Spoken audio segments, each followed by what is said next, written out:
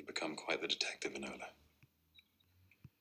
Did you find the gunpowder and the bombs? I did. Why would she? I shudder to think. Perhaps she wants to change the world. Perhaps it's a world that needs changing. Will you stop her? I don't get involved in politics. Or people, either. Unless they're clues. Well, welcome to Book Club, Laura. I'm excited. Yay! Thank you for having me. This is bizarrely appropriate one for you and I to be doing together.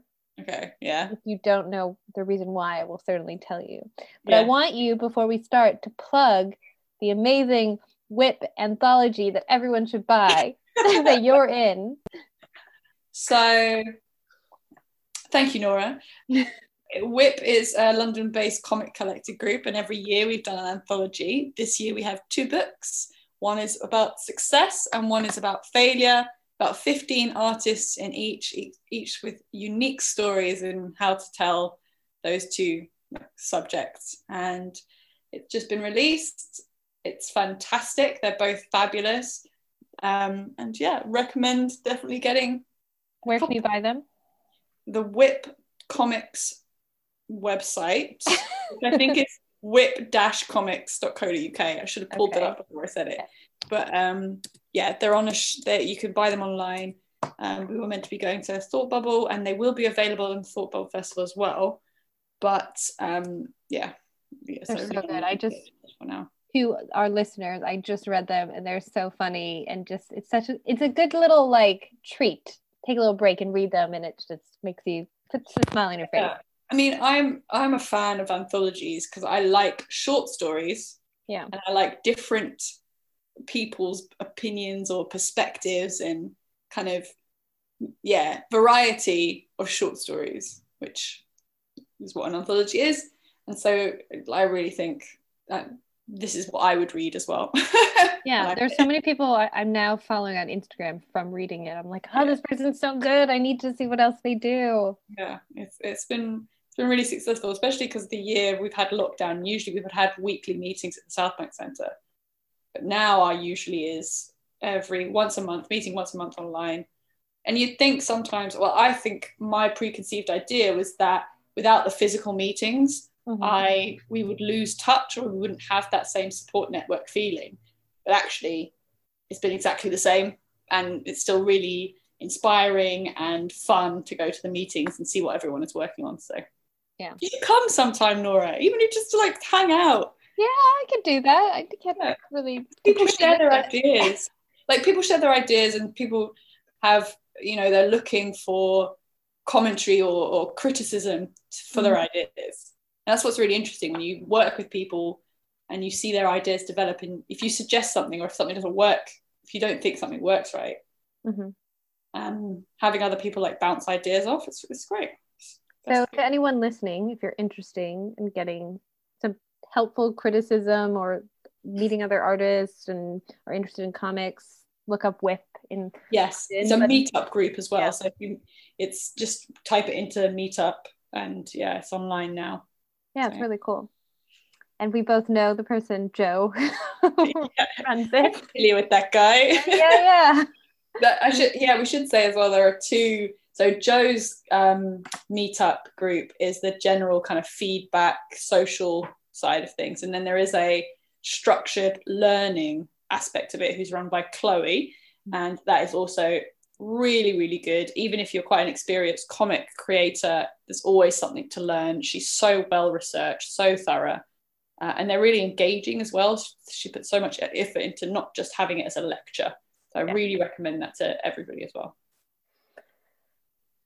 But yes, you have a comic in one of them, and I won't say which one it is, because they should buy both of them, and then they can find out which one you're in. And it's really good, and it's really funny. I love it.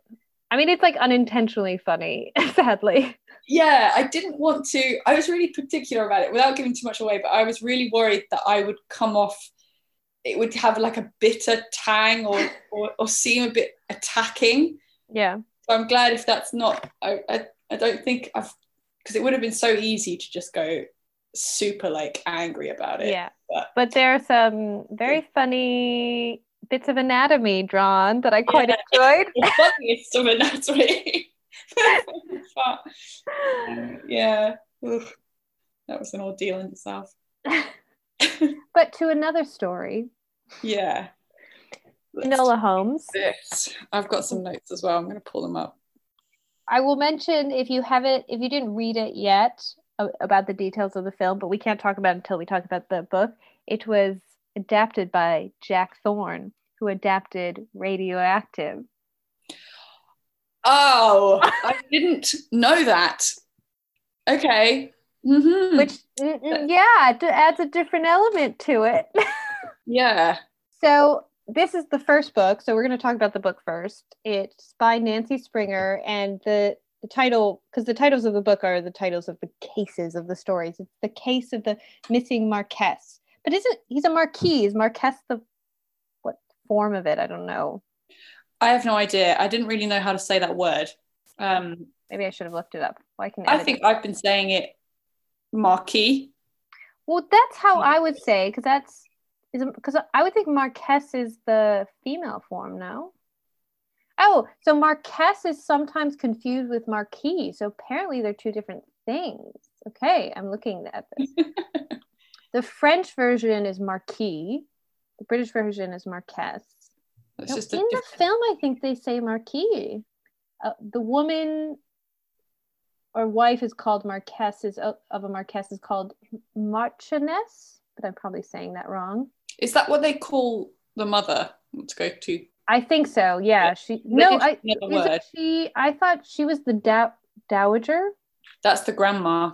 But yeah, maybe I don't know. Maybe I read it somewhere actually. Yeah. So French is Marquis. In British English, it should be Marquise, I think. I didn't know that. I don't know about royal titles. I thought the dowager was like a countess and he gets like upgraded to a count. I thought that's what they said in the film, but yeah, they mentioned something. I also didn't get okay, we're going too much into the film actually now thinking about I know. Okay, we'll get to that, but okay, I'll say the case of the missing Marquise, and I will be corrected potentially. It's fine. Yeah. I'm just gonna call him, what is his nickname? Tukey. Tukey, yeah. His whole name I struggled with. I just it did. I think at one point as I was reading it, as I was watching the film, I like wrote it down phonetically to try and remember how to say it out loud. That's a good point. So this is the first book in the Enola Holmes series. There's 6 books. It was written between 2007 and 2010. So this came out in 2007. Nancy Springer is quite impressive. She's very accomplished. She's written over 50 books, most of them YA series. She's won 2 Edgar Allan Poe Awards, which is crime novel awards. Mm-hmm. She was born in New Jersey and currently lives in Florida. She's also, from what I gathered looking online about her, she's working on a new sort of spin-off series, an new updated iteration of Enola Holmes. So like what she's doing now. Because I think the book series, spoilers, it ends with her and her brother kind of setting up agency together, Sherlock, because she ages throughout the series. So then they have their own detective agency by the end of it. And there's also a graphic novel series. I don't know if you've seen it, which is really cool. Oh. It's really nice. It was a French publisher who did it, but you can read it in English as well. Maybe that's where I saw, because when you first approached me about this, I think I read that it was a graphic novel somewhere. Yeah. Now that you've said that, it makes me think that I must have read it. I must have seen that somewhere. Yeah, I remember reading it because I read the graphic novel ages ago, and I thought, oh, this is really sweet. Nothing amazing, but it was cute. It's really nicely done. And I pulled up, so when asked about the film and all this stuff, because originally it was meant to be a TV series and then it became the film, she said she didn't really have anything to do with any of the Hollywood stuff, so that was kind of all developed on its own. But when she was talking about Enola, I really liked her vision of it. She said, Enola had polite yet distant family relations. She had spent her childhood running wild, a friendless oddity, yet society expected that she would grow up to conform to restrictive norms. She couldn't, she wouldn't. To a much greater extent than I had previously realized, Enola was me. Oh, that's nice. Which I really, really liked. I thought that was a great, how she sees Enola, I thought was really lovely. Okay, yeah. And then when talking about it being developed into film was that she went to London to see some of the shooting, but she didn't see the film till it was on Netflix. Though she did say they would have let me see the film in advance, but I wanted to see it with everyone else. And after the trailer came out, I was so excited that I thought my head would explode. And now that I've finally seen the movie, I'm quite serene again in a state of euphoria. And yes, I liked it, loved it, especially the humorous Victorian elements, like the pop-up people that they do in the film. But she said the only criticism she had was she didn't like them disguising Enola as a boy. Okay, yeah. But I thought, from the author's mouth, because it's always, whenever we do this, you sort of have to respect, does the author like the vision that the directors have had of their work? So yeah, it does make me feel happier if she'd come out and said, like, because, okay, we won't get into it too quickly, but yeah. I don't know if I liked a lot of the film. I don't know. I'm still. We'll get into as we break it down, sometimes my feelings are stronger or not as strong by the time I get to the end of us talking about it. Yeah, I know what you mean. So the summary of the book: when Enola Holmes, sister to the detective Sherlock Holmes, discovers her mother has disappeared, she quickly embarks on a journey to London in search of her. But nothing can prepare her for what awaits, because when she arrives, she finds herself involved in the kidnapping of a young Marquess, fleeing murderous villains and trying to elude her shrewd older brothers, all while attempting to piece together clues to her mother's strange disappearance. Amid all the mayhem, will Enola be able to decode the necessary clues and find her mother? Will she? So you read the book first, or? Yes, okay. I did. I read the book first. It's really nice, like, it's good one sitting book. I mean, yeah. Very quick read. Mm-hmm. The book starts off in a bit of a prologue. We're in the East End in 1888. She describes roaming around these dark, gritty streets of London. She's a seeker and the sought, looking for the black-veiled hunter, to use the author's words. And you get this very depraved and desperate version of London, even a mention of a lady of the night, which I suppose says 8+ on the book, I think. Wait, does it? I was going to ask that, actually. I thought ages 8 up and up on the back. Okay. I mean, it felt, I don't know, I would say maybe a little bit older than that. I think if I was like 11, I think this would have catched my attention. Yeah. I would have said 8 was too young, but I also have no idea. Yeah, we're not children. Yeah, I have no idea. I have no kids. I've got no idea. So, chapter 1, she talks about the fact that her mother has named her Enola, which is backwards, alone, and gives like a bit of a backstory on their relationship. And it opens on her 14th birthday, and her mother has disappeared. She said she was going out to paint, but never comes back. And we're introduced, they live in Ferndale Hall with Mr. Lane, the butler, and his wife, and a collie dog named Reginald. The next day, her mother still hasn't reappeared, so she goes about searching the fields of the estate for her mom and decides she's not coming back. So she writes a letter to the local constable and her 2 brothers, Mycroft and Sherlock, to inform them her mother is missing. I quite liked her.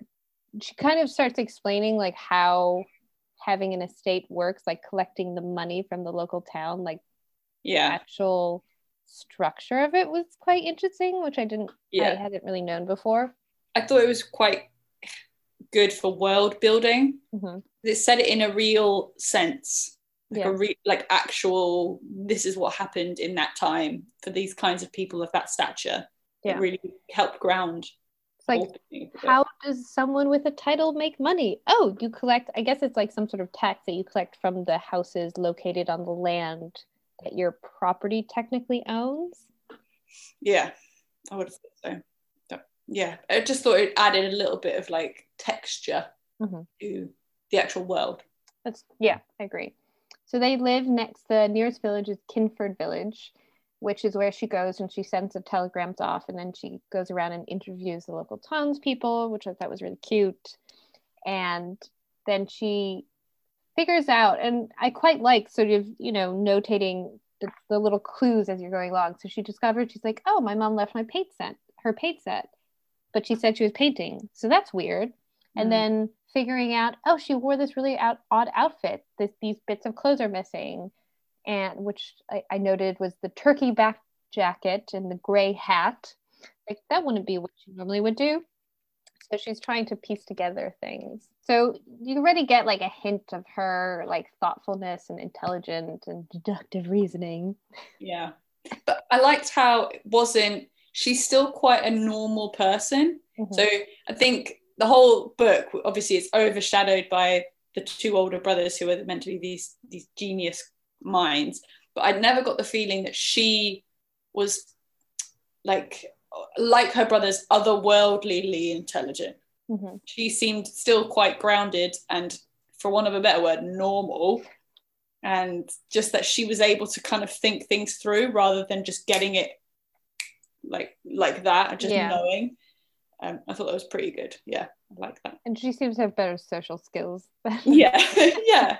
Which, okay, if we just touch on her name, I was expecting it to have more meaning throughout the book. And I know she does everything on her own, sort of, anyway. She stands up for herself, and I don't get the impression that she's a lonely person.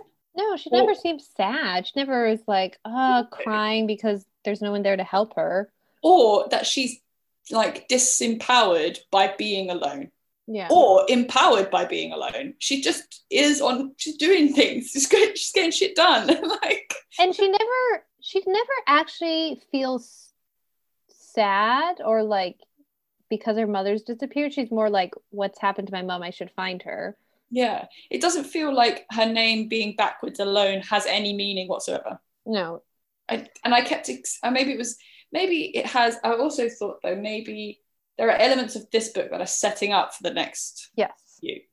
Right? Definitely. So maybe that comes out into later. But I didn't feel, I thought it was, I forgot, basically. Well, I forget, because they use it in the film as well, what the line that the mum says to her, like, you're better off alone or something like that. You'll do well alone. Yes. Well, you know, the idea she doesn't need a man and she can go off and take care of herself. It's just the word alone, the connotation of it, it's quite sad, but she's not sad. No. And it didn't hammer it down as well as if, you know, because it could have been played up kind of, don't trust other people and, you know, you're better off alone. It wasn't that side of things. It was more just, you'll do well. You'll be fine. Everything will be fine. Yeah. Rather than, against other people. So she goes to Chaucerley, which, by the way, both of these places that we've just talked about, I looked them up and they don't seem to be real places unless they were names of villages and they've changed since then, which is possible. Okay. So that's the nearest train station she goes to. She cycles quite early. She's a quite avid cycler, which is something to note. Yep. Question number one, but let's go. Yeah, she goes and she sort of reflects back that she hasn't seen her brother since she was 4, which was at her father's funeral. And I think this is when you get the story about how she was in an accident, that her mother was a lot older and how embarrassing it was that she had a child at that age because her brothers were pretty much grown at that point. She mentions Mycroft has a career in government and Sherlock is a detective. We didn't know. And she arrives, they don't recognize her, and then they berate her because she doesn't have a cab to take them. And I think she starts crying at this point because she's sort of upset at them. But I think she's more upset at the mistake. She didn't realize that she wasn't meant to meet them. She was meant to pick them up. I read it more that she has lost her mum, has had to call her older brothers. Yeah. And then the first thing she, you know, I would have thought if I was in that situation, I would have wanted some semblance of comfort from my brothers. And then for them to not reciprocate and instead just cut me down, I'd burst into tears. It was like this is the end of the stick, kind of, this is too much, too many things. I agreed. That's what I read. But even like those little moments I thought were really real. I know I'm keep going back to this, but there isn't a fantasy element of it at all. I think these even interactions like that are little true to character, true to the age, true to the kind of setup moments. So I thought it was good. I thought that was pretty good. So they also deduce that the mum wasn't using any of the money that Mycroft had been sending them, because in theory he said that he had paid for a cab, and she's like, we don't have a cab, what are you talking about? So they go home, and then they start investigating the mother's bedroom. We find out that she's 64, so she would have been 50 when she had her, which is actually quite mature, I think, even by today's standards. Yeah. And both of them think that she's just taken the money and run off and is living some new life somewhere, which is quite sad and upsetting for her. As well as they talk about the fictitious accounts for the estate, because the estate is completely run down. And Mycroft, I don't know if this is the point where they talk about the fact that Mycroft is the one who technically actually owns the house. Yeah, because it's the father's. Yeah, he's his heir, so he would. That's where we learn about how it's passed down and stuff, right? She runs off because she's obviously pissed at them, and she's like, I was so excited to have them there, and now they're just being jerks. So she goes to her little hiding place in the woods, and Sherlock finds her, and he says they kind of have a heart-to-heart, but it's still not necessarily very bonding. No. And he says he's going to leave her with Mycroft, and Mycroft decides that he wants to send her to boarding school, and they have this huge standoff. And I'm glad she stands up for herself in this moment, where she's like, no. Yeah. Like, if we must negotiate, like, have a governess for me, but I'm not leaving my home. She finds out then the story that it was actually the mother who banished them from the house and said, because Mycroft didn't really want to live there, and she said, give me the funds and I'll take care of the house and raise Enola here. And I quite like this, because it's, the world is what the world is, but her mother managed to manipulate the circumstances to allow her to have freedom within the sort of very misogynistic, kind of against her world that she has to live in. Yeah, the impression I got is that she was using Mycroft's ego and the fact that you want to keep the house, you don't want to get rid of the house, you don't want to live here, you want to have your high life in London, so you go and do that, and I'll make sure everything is kept the way you like it over here. So it's more just playing to him anyway, other than mutually anything mutual for her. But she had the money anyway. Good for her. Yeah, I know. I respect to her to figure out how to live in a society that's against her. Also, I started to note that it kind of felt like the author had, and you see this in the film as well, kind of switched the social skills of Mycroft and Sherlock, where Sherlock seems a little more emotionally attuned, and Mycroft is more of a awkward fellow, I guess. I always thought that was the thing, that Mycroft was like the really, really to the everything by the book. Like he would be the more. I thought the characters in the book are actually quite. I don't know. I got the impression that they were set to my expectations. Exactly. I mean, certainly Mycroft is more conservative of the two. Yeah, but he felt. I don't know. My just interpretation was he was more socially awkward than Sherlock was, which didn't necessarily make sense. Like, I don't know. I mean, neither of their social skills. It both leaves a lot to be desired.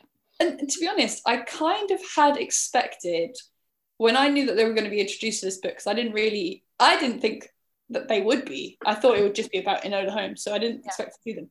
But I also thought that I almost expected them to have different personalities. I thought Springer would introduce her own take on the characters. So when they were introduced and they were the same as what I recognized them to be, like the sticklers, big London hard men. That's how, I saw it. Yeah, I was like, okay, she's going to stick by that. So then she's trying to figure out how to, she's upset, trying to figure out how to get out of this situation. And then at this point, I felt like I was a little bit step ahead of her. But again, this is a children's book. So I was like, cipher, the present she left her. And then she realizes, oh yeah, there's that cipher my mom left me. Maybe there's a clue. Yeah. So she's up all night and she solves a cipher, which leads her to a painting that her mom did in her bedroom of chrysanthemums, where her mom hid her £100. Very nice. which is obviously reference to the money that the brother was probably sending, and that was it.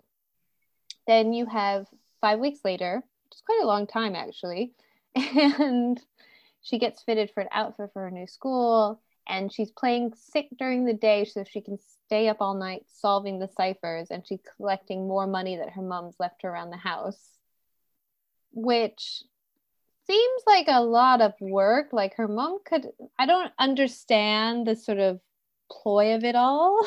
The little breadcrumbs. Yeah. Neither did I. And I think the film deals with it in a much better way. Like much better. Yes. So the fact that it must be a lot of money that she's gotten by the end of this. Doesn't it say she goes every day, every night? Yeah. It makes it sound like she's up every night looking at for money. Things. Yeah. So, and some of the clues she can't even solve. Then finally she has to go to the school, and she gets into a cab with, I think it's the son of the butler. They go to the train station. She tricks him and manages to escape and get to her bicycle, and then she starts cycling to London. So I don't know how far she is because it's a fictional town, but it sounds like very far. So she starts cycling to London, and I quite liked this in the book. They had her seeing all the different characters and types of people that you would run into in the countryside. Yeah, it was nice. It was nice done. So you get gypsies, peddlers, farmers, just sort of random people she runs into. And then she stumbles upon a town called Belvedere Tonsurum. Yeah, I don't know. Let me just quickly see if this... It does not sound like a real place. No, not a real place. Interesting that she would make them up. I feel like there are plenty of fancy sounding British towns you could choose There are from. loads of towns that don't sound real and are real. Yes. So she felt she needed to make one up. All right. Each her own. So she gets to the train station and she sees that there are a bunch of police arriving. And it's because the Viscount of Tewkesbury of Basilweather Hall has disappeared. Quite a mouthful. I can't remember. How does she find out? Does she find out she hears something and then... Well, then she decides to stay, and then she reads the details of it in the newspaper. Because she sees the picture of him, doesn't she? Yes. He's like all prettied up. Yes. So she's reading the newspaper to find out what's happened, and he's 12 years old, and she can tell that like he's dressed up to look like a baby doll essentially, and she's like, oh, I know this type of mother. So just keeping him as her little baby. There's a comment about how she can't believe he's 12 because like assuming he looks as if he's dressed up like a 5-year-old. Yeah, which also you can see like she's already tuned to being like, I totally know what this mother-son relationship is. Yeah. She's curious enough that she's like, okay, well, I can wait. There's a train every hour. I'm going to go see what's happening. And she goes to the Basilweather Hall, and she poses as the assistant to her brother and says by accident, though, doesn't she? She like has this whole plan to have a fake name, and then she accidentally says her real name. Yeah. And she's like, drat, you know, I had this plan. And she realizes, like, I got to still work on my detectiving. She runs into, and this is the first time where I'm like, okay, this character is going to turn up to be something. Madame Layla, who is a astral paradortorial. No, I'm not saying that right. Paraditorial. I just had it open on that page as well. I need it written phonetically, but a spiritualist medium. But she looks for lost things through the astral plane is essentially the idea. And she's also there to help with the search of the Viscount. So she starts to go exploring around the estate, and she finds the Viscount's hiding place in a tree, and she also discovers all his paraphernalia about boats and ships, and from that she deduces like, oh, well, he's probably making a run for it to join a ship and be a sailor. She runs into Detective Lestrade, who we know from every Sherlock story. Oh, I forgot to ask actually before we started, have you read the Sherlock books? Back in the day. Yeah. I think I listened to a few when we were on holiday and I had a CD that I borrowed from the library. It was that kind of. Yeah. But yeah, I think I've read most of them actually. I do have like a complete collection that I think I made pretty much almost all the way through, and then obviously I've seen a million different TV and film iterations of it. I wonder if it's probably like up there in like one of the most adapted book material. I was thinking about this earlier. I was thinking about this when I was watching Carolina do her talk on outfits, which we'll talk about as well. But I was thinking how there's been a Sherlock like every decade, more or less. I mean, every year, I would say. Yeah, okay. Yeah, exactly. There's the Benedict Cumberbatch TV series, and then there's also the film series with Jude Law and what's his face? Oh my god, I forgot. Iron Man. I forget his name. Yeah. But yeah. And those are like the two most recent successful ones, and I'm sure there's been other things that I'm just not paying attention to, but I wonder, I suppose there's a question for us to ask at the end of this: why is Sherlock so adaptable, or so many people want to adapt it? Yeah, I guess I have no idea. I'm thinking like another example, I don't know, a book of the same thing. Is it just like the mysteries and mind puzzles? Somebody once said, did you ever watch, what's that? Jonathan's Creek. Did you ever watch that? Yeah, I like that series. Yeah, it was good. It's the same sort of thing about it's just a mystery that you have to follow along with, and yeah, something similar to that. Yeah, I have to mull over it as we're talking about this. I never watched is it Lucy Liu who did the female Home? Oh yes, I forgot about that. That was really good as well. I watched that. Yeah, I think I heard quite bad reviews, but no, I didn't think it was. I mean, it's very its own thing. But so is this. I think like it's been so adaptable, but So yeah, it's just they're great characters. Like they're very well thought out. It's good writing. It's very clean, straightforward. Oh, and House MD. That's another one that's been like. Oh, I don't know that one. With Hugh Laurie. Yes. Wait, is that meant to be based off of this? Yeah, and how I didn't even realize that. Yeah, it's parallel to Sherlock Holmes, but in a medical setting where he's Sherlock, obviously, kind of this savant detective, and then Wilson is Watson, kind of like the counterpart pairing. Oh my gosh, I never even realized that. Yeah, and then she is Cutty is Lestrade, I think, like kind of the policy one. There's no brother, I think. I think even there was something similar. I don't know, I can't remember now. But yeah, another adaptation, but in a completely different setting. Yeah. Okay, there's tons of. You're right. So she lets Lestrade know that he's run away to the London docks, and then she's like, I've done my duty. And then she goes off, gets the train to London. And her journey there, she's seated next to this kind of like kooky old lady. She's like, oh my God, I'm so uncomfortable. Please leave me alone. We've all had those train experiences. I thought this bit in the book was really awkward to read because I was so used to like Enola's voice being quite polite and not being judgmental to people. Mm-hmm. And then she sees this woman, she's just judging. It's so judgmental and mean. I was there like, God, you don't know who this woman is or where she's going or alive. And yet she's being so like really pointedly mean. Doesn't the woman though accuse her of being says that she's like pregnant? Yeah. Or she's just nodding because she doesn't want to talk to her. Yeah. I don't know, I really related to that moment as well, but also I felt like, it felt very real, all of us stuck on like a plane or a train and someone just won't stop. Yeah. And you're having mean thoughts and you shouldn't, but yeah. But she does give you, it comes in later, the woman recommends a secondhand clothes shop in London for her to go to if she ever needs to sell anything. At this point, I kind of suspected like maybe the old lady and then the Madame Layla were someone else in disguise, just the way they were described. Like they're going to come into play. When she gets into London. She gets off at Aldersgate Station, which is the original name of the Barbican station, by the way. Didn't know that. That's good. Mm-hmm. She goes to the East End and she's wandering very dirty streets of London. The way they describe it is really, really dark. Yeah, it's really...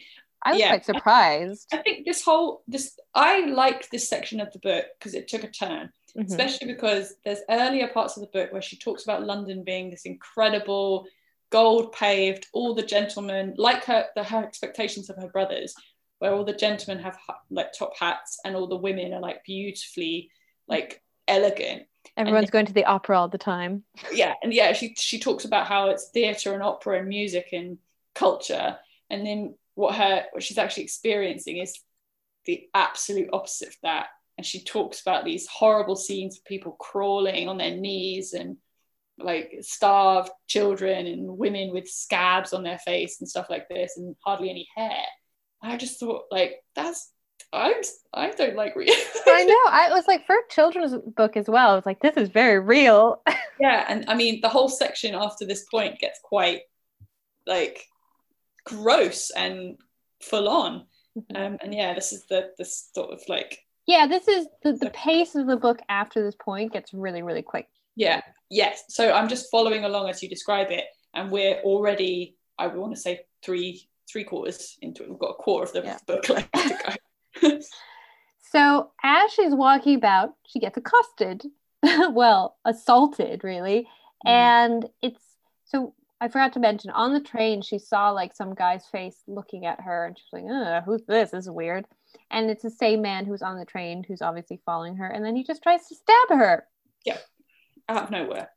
I was going to say, because Nancy Springer is American, but I want to know where she got all this inspiration about London from. So before this, she did a few other retellings. Reading about it, it was originally, I think it was her publisher who pitched her doing like a Jack the Ripper thing or some sort of this period London. And she had done, I think it was Robin Hood and then another sort of classic British character. And it doesn't say anything about her actually traveling here, but she's done a lot of research in doing several book series about London and England. Yeah. For this. Yeah, okay. That tracks. Just wondering. Oh yeah, so carry on, sorry. So it is sort of like the Jack the Ripper London, though, the way she describes the scenery of this. Yeah. It doesn't feel like that. Yeah, and the idea of the contrary between what Enola thinks London is and then what it really is, I thought that was, I don't know, I thought maybe this woman has done her research and had a look. Yeah, and all the quarantine things as well. Yeah. Oh yeah, I forgot about that. Do you think maybe that'll come into play? I was like, I bet this, because I got the impression that she'd researched what it was like at that time. So all of the points of reference that she's doing, like the quarantine on the doors, like the people crawling around, like the people with the scabs and that. And then what did they refer to the people as, like crawlers? Yeah, crawlers. Crawlers? Yeah, I think so. I think he says that Tukey mentions the crawlers. Yeah, and I got the impression that the way it's described makes me feel like she's done her research. That was probably a thing. Yeah, it sounds like it. I do think like that quarantine, like putting the quarantine sign on doors. We might see that again. Yeah, maybe it worked at that time. Like, we need some sort of help. The guy tries to stab her, but she's wearing the corset, and that's what saves her. I think we haven't actually addressed that, have we? So when she planned her escape, it's quite detailed in that she took elements of her mum's dress, like her mum's wardrobe, that could pack little things that she might need. So she talks about wearing this corset and these hip enhancers and the like, bustle in the back. A bustle, and she's basically shoving the cash in there, shoving like a little penknife and everything she might need to keep close to her person in these elements of the dress. And yeah, so she's got this corset on that she doesn't really like wearing, but she's wearing it as part of like pockets. No, I love, it's a bit earlier on, but when she describes the different elements of an outfit that she, like a traditional woman would wear, I found it really interesting. I thought that was kind of cool as well, and something that's not really touched on a lot. that, you know, these undergarments, the dresses were actually structured back in the day, like the hip enhancers and stuff like that. It's like drag clothes. It's like the padding, right? I was thinking, like, we need to make this, it needs to have a comeback in now, Yeah. like, in general mainstream. We just, but maybe a bit more comfortable. Yes. So she escapes him stabbing her. So she's running away, but then someone like tricks her to go inside a house, and it's actually his colleague. And then she gets knocked out, and she wakes up, and she's being held hostage in the hull of a boat. And she notices that the Viscount is with her in the boat as well. So we meet Tukey finally. And And they're tied up as well, aren't they? yes. She's tied up on the floor and he's tied up on a chair. All right. Yeah. I like this whole scene because not only was it genuinely frightening, like when she's running and the person's like, "Come in here, miss, you'll be safe." I genuinely thought, oh my God, that's going to be Tukey. That's going to be the guy. And then it wasn't. And then when she wakes up, I got this impression, maybe it was just the way I was reading it, but it's really, the way it's written makes you feel disorientated. Like, I didn't understand what was going on.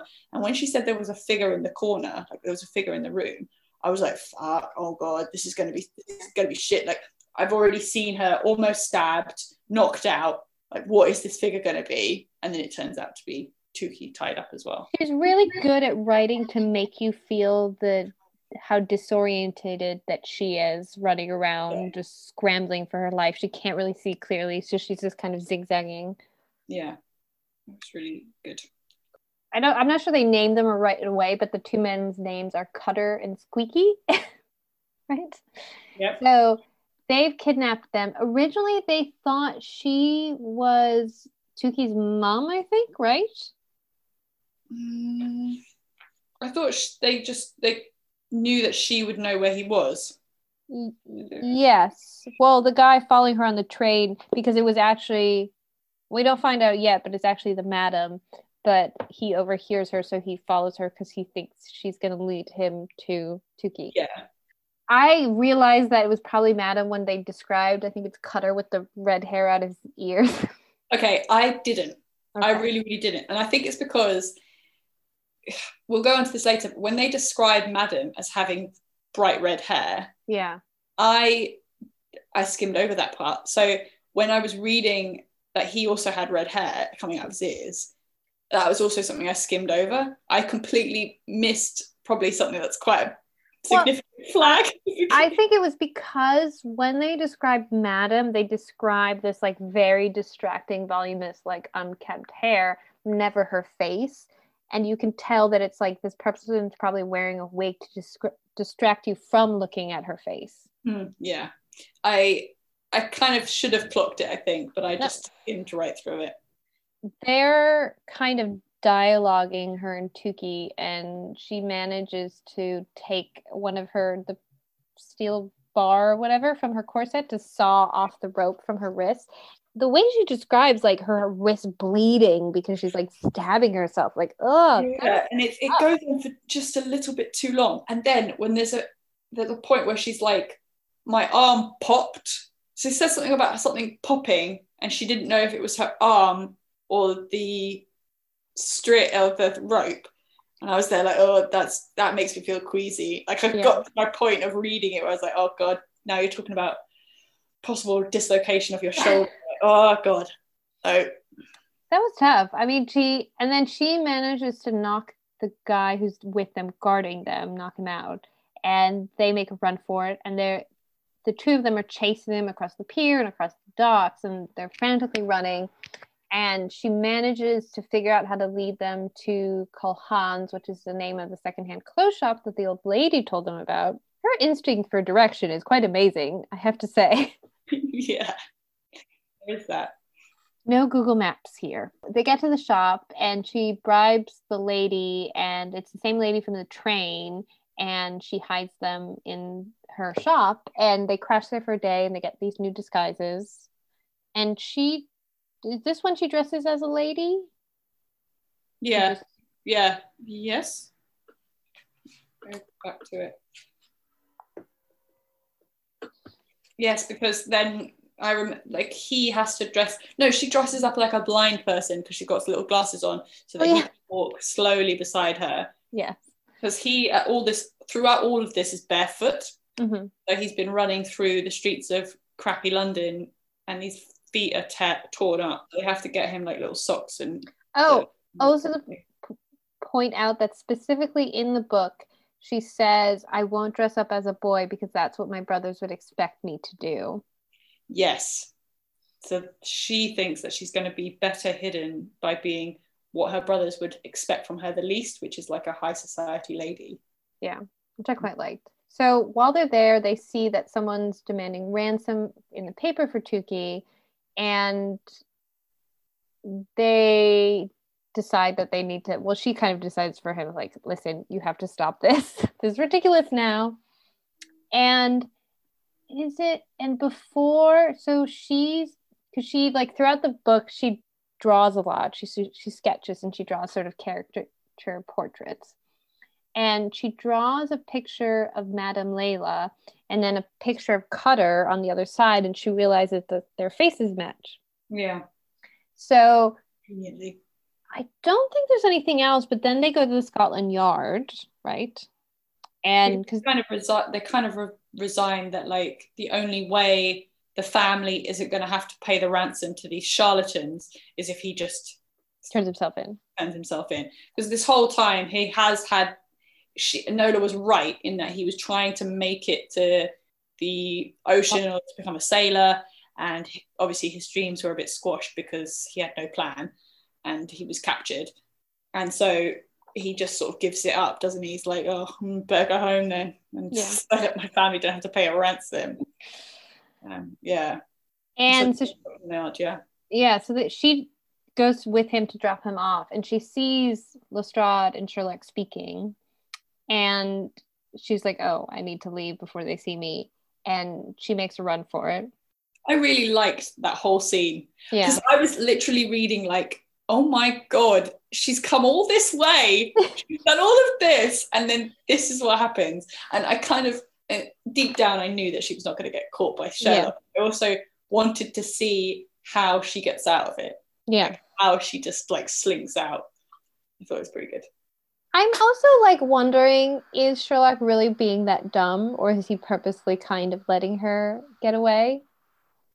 I like the whole thing through the book where the pompousness of her brothers are their downfall with her. Yeah. Almost like this idea of that they have a weakness in that they think they know better, or they sort of like don't expect anything from her because that she's just the young sister who cares kind of thing. And then she doesn't do too much to not outwit them necessarily, just outthink them. She can kind of get round it.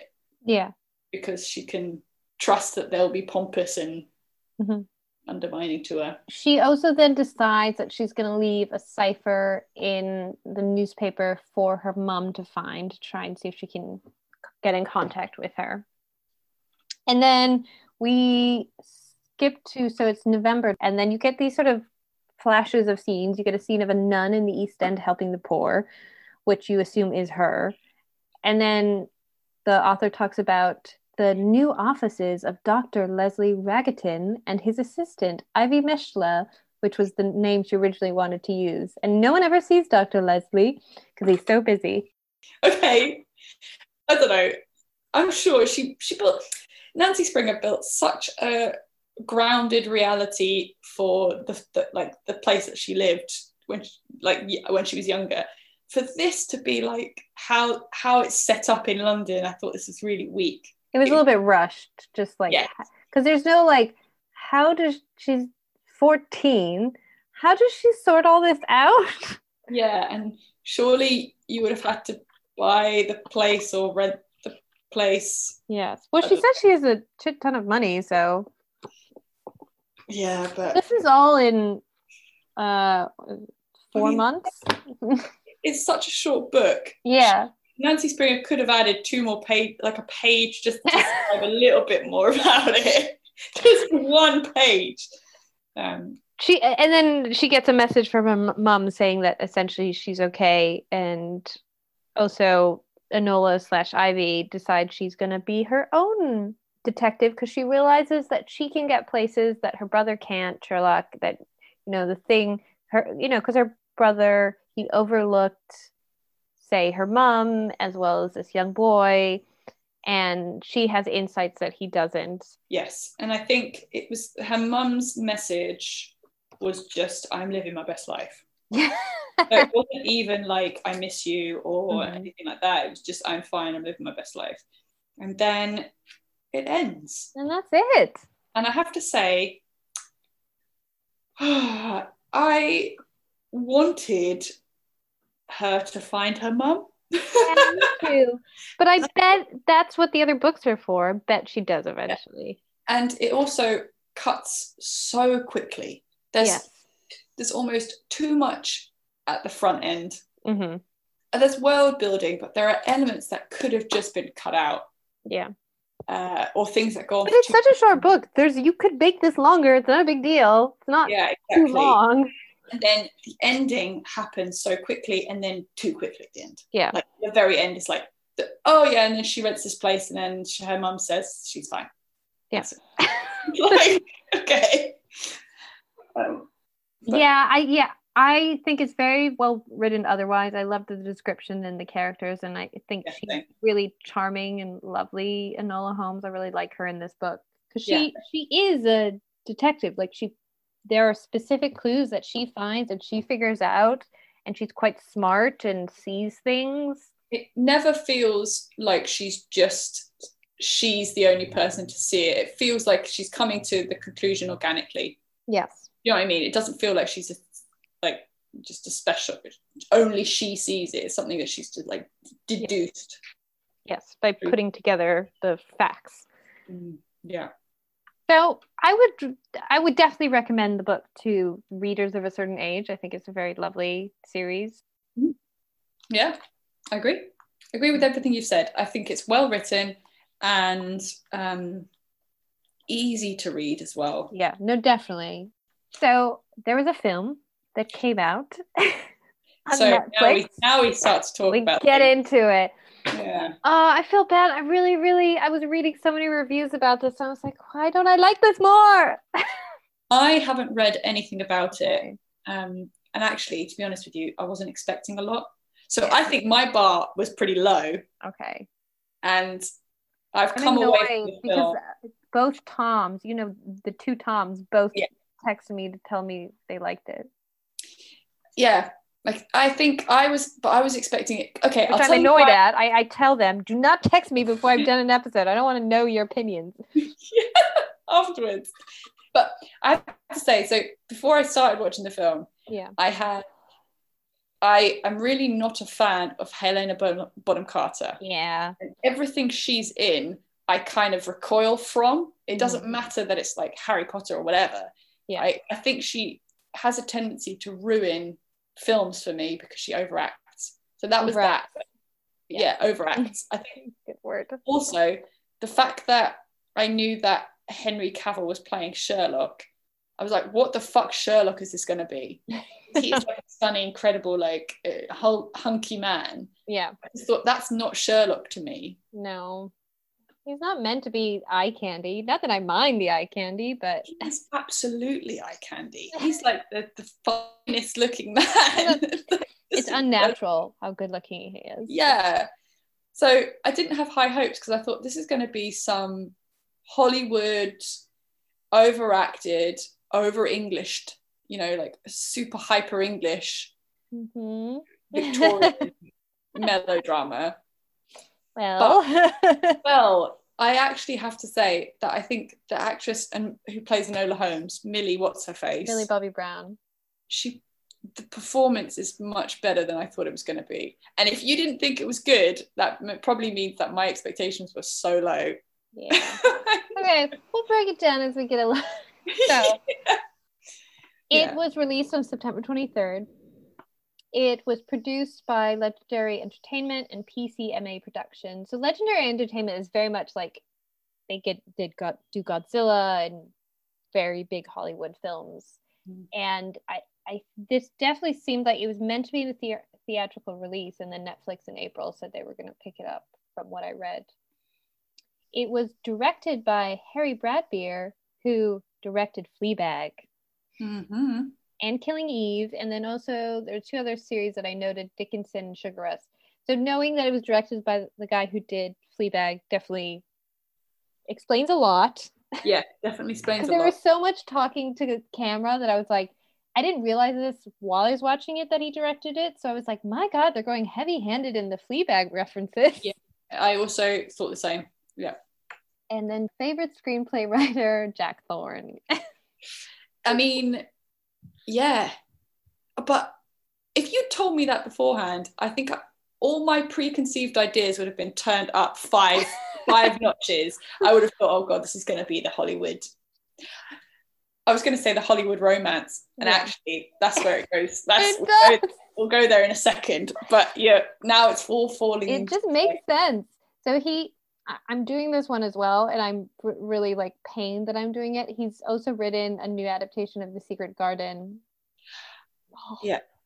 So he did The Eddy, His Dark Materials, Radioactive, and anyone can listen to that episode and hear how we feel about that. The Aeronauts and Dirt Music. The 2 of them are actually collaborating on another film called Seance on a Wet Afternoon, which I think is an original one, though. So it's starring Millie Bobby Brown, who everyone knows from Stranger Things as Enola Holmes. Henry Cavill, the most good-looking man in the world, plays Sherlock Holmes. The only thing people need to know about him. Sam Claflin plays Mycroft Holmes, who I remember him from Hunger Games. I quite liked him in this. I thought he worked. Helena Bonham Carter plays Eudora Holmes. Louis Partridge plays Viscount Tewkesbury with his very swishy hair. Then you have Bern Gorman plays. I didn't realize he was named. So the baddie with the bowler hat, his name is Linthorn, but I don't remember ever hearing his name. Not in the film. He's Cutter in the book, isn't he? But on the IMDb page, that's the listed name for him. Maybe it was cut and they did mention it.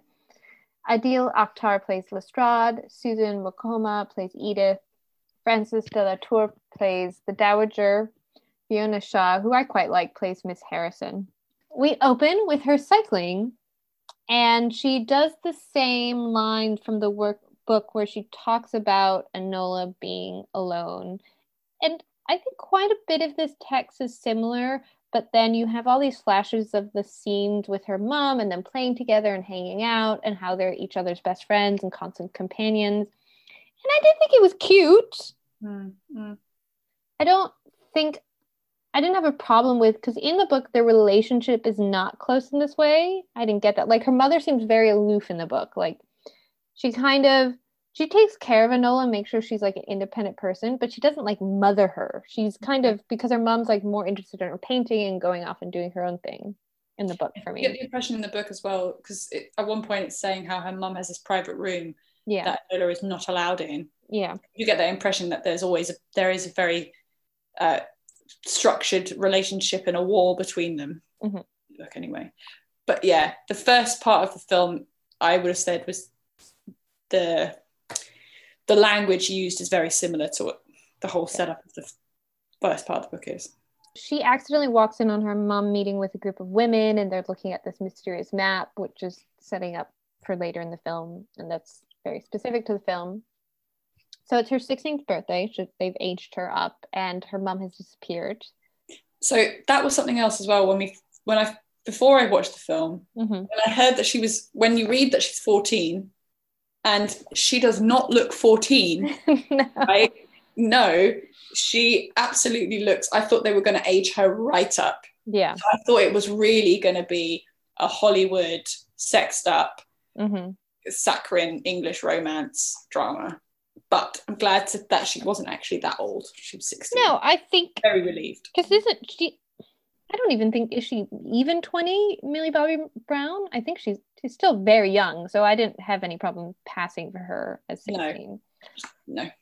Mrs. Lane gives her the gifts, and they're the same as in the book. She gets a paint set, the flower book, and the cipher.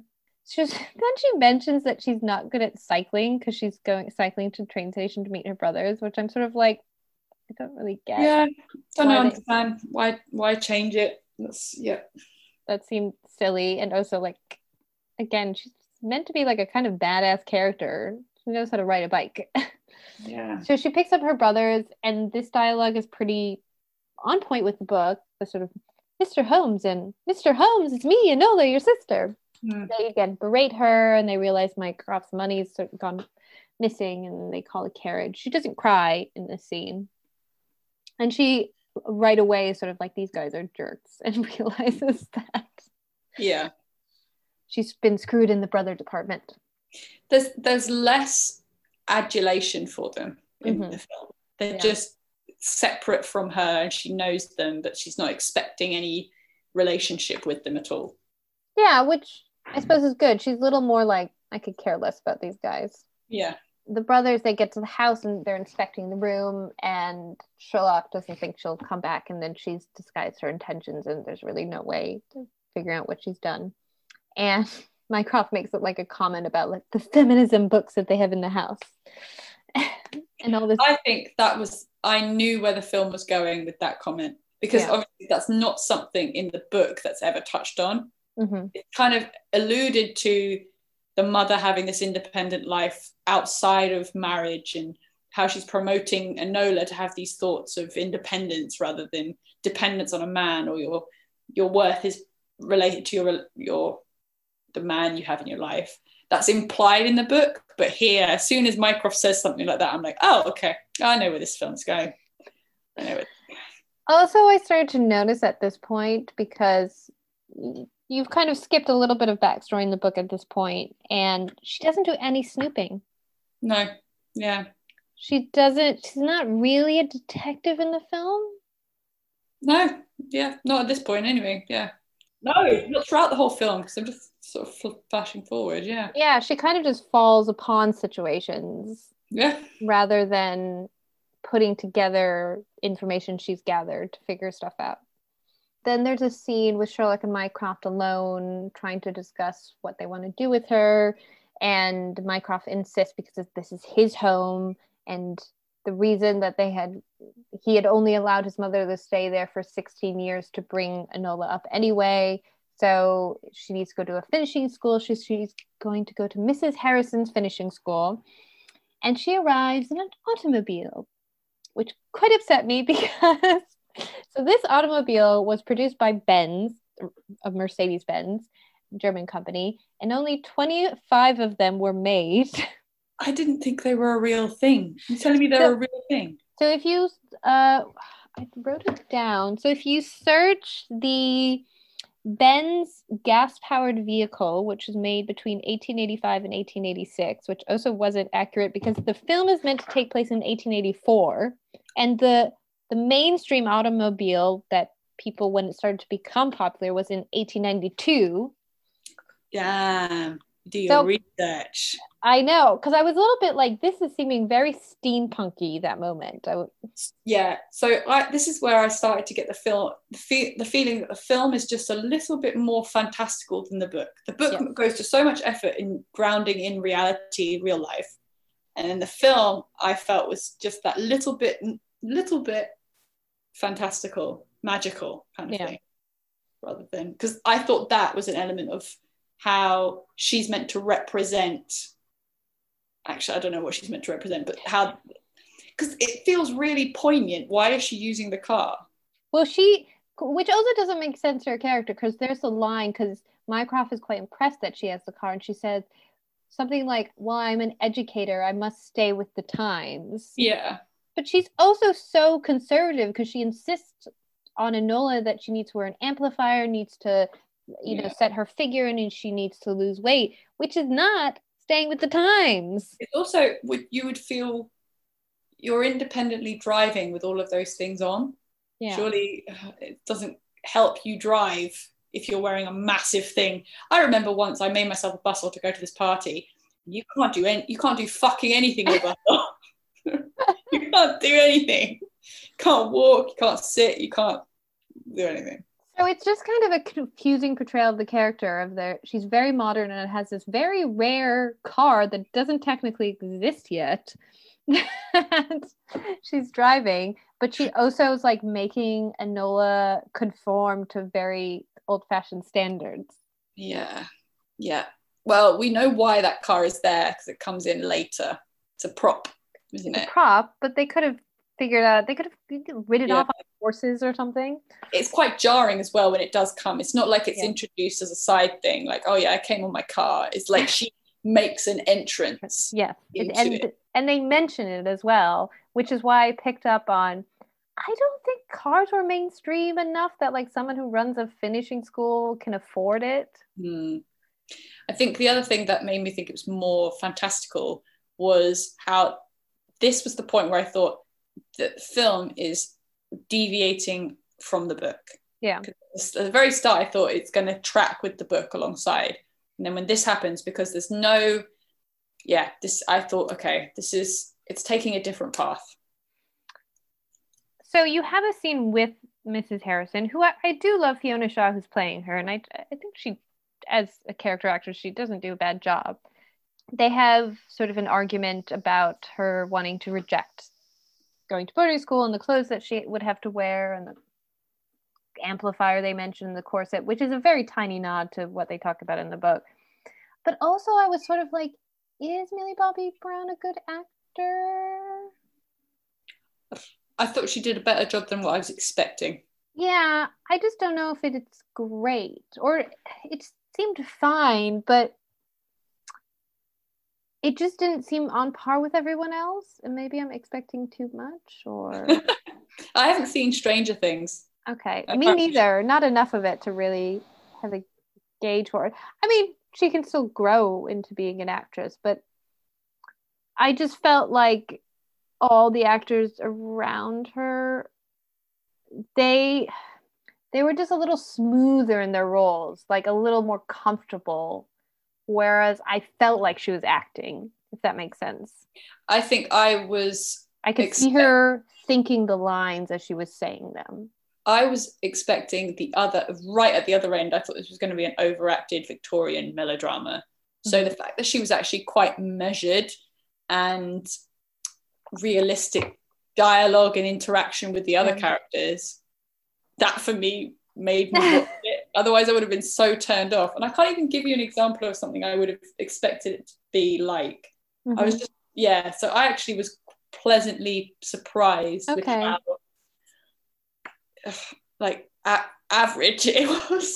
Not theatrical. It was quite standard film rather than theatrical, over the top. I blame the Toms for making my expectations too high.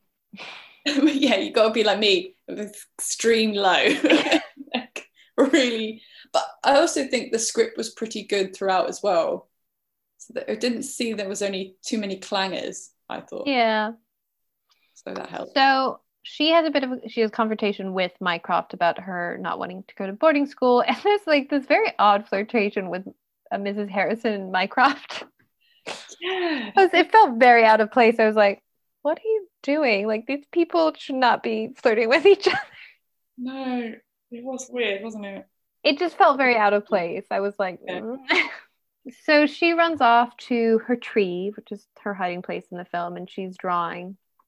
And Sherlock finds her, and they have this sort of dialogue, and she drops her caricature of Mycroft that she's drawn, and he talks about this memory of her as a child, his like only real memory of her as a child, carrying around this little pinecone pet, which is quite endearing. I want one. You do. You can take one. A little dash. I really want one. One day I will. It was very sweet, actually. Yeah. And because she confronts him about the fact that they didn't visit. And there's nothing about the fact that the mother told them not to visit. Yeah, it's very much you didn't make any effort with me. It was on them for not coming. That was weird that they wouldn't see their mother, but okay. In like 12 years.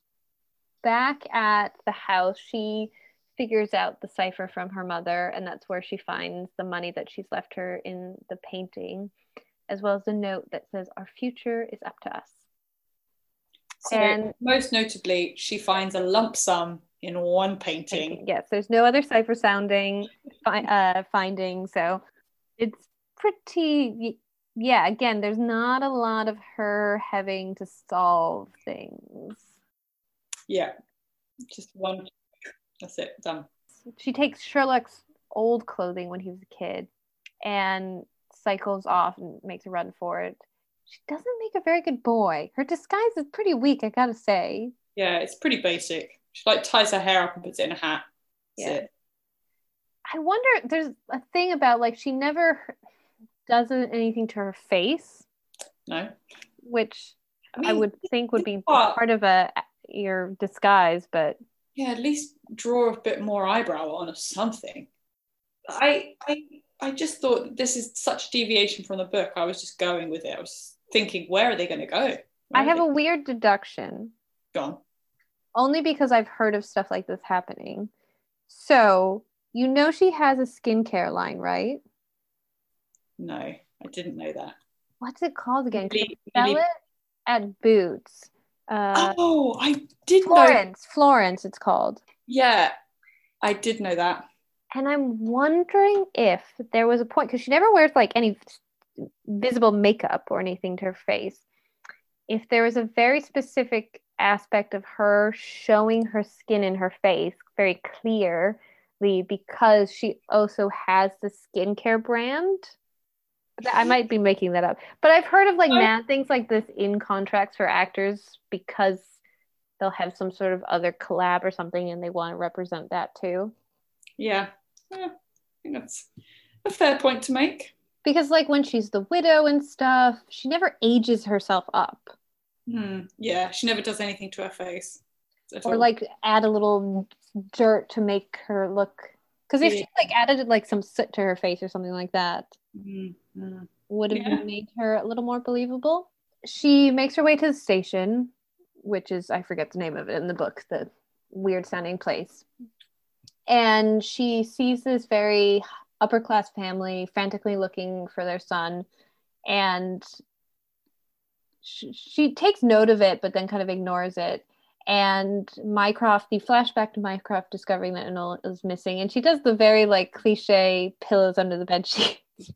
With the picture of him on it as well. Yeah.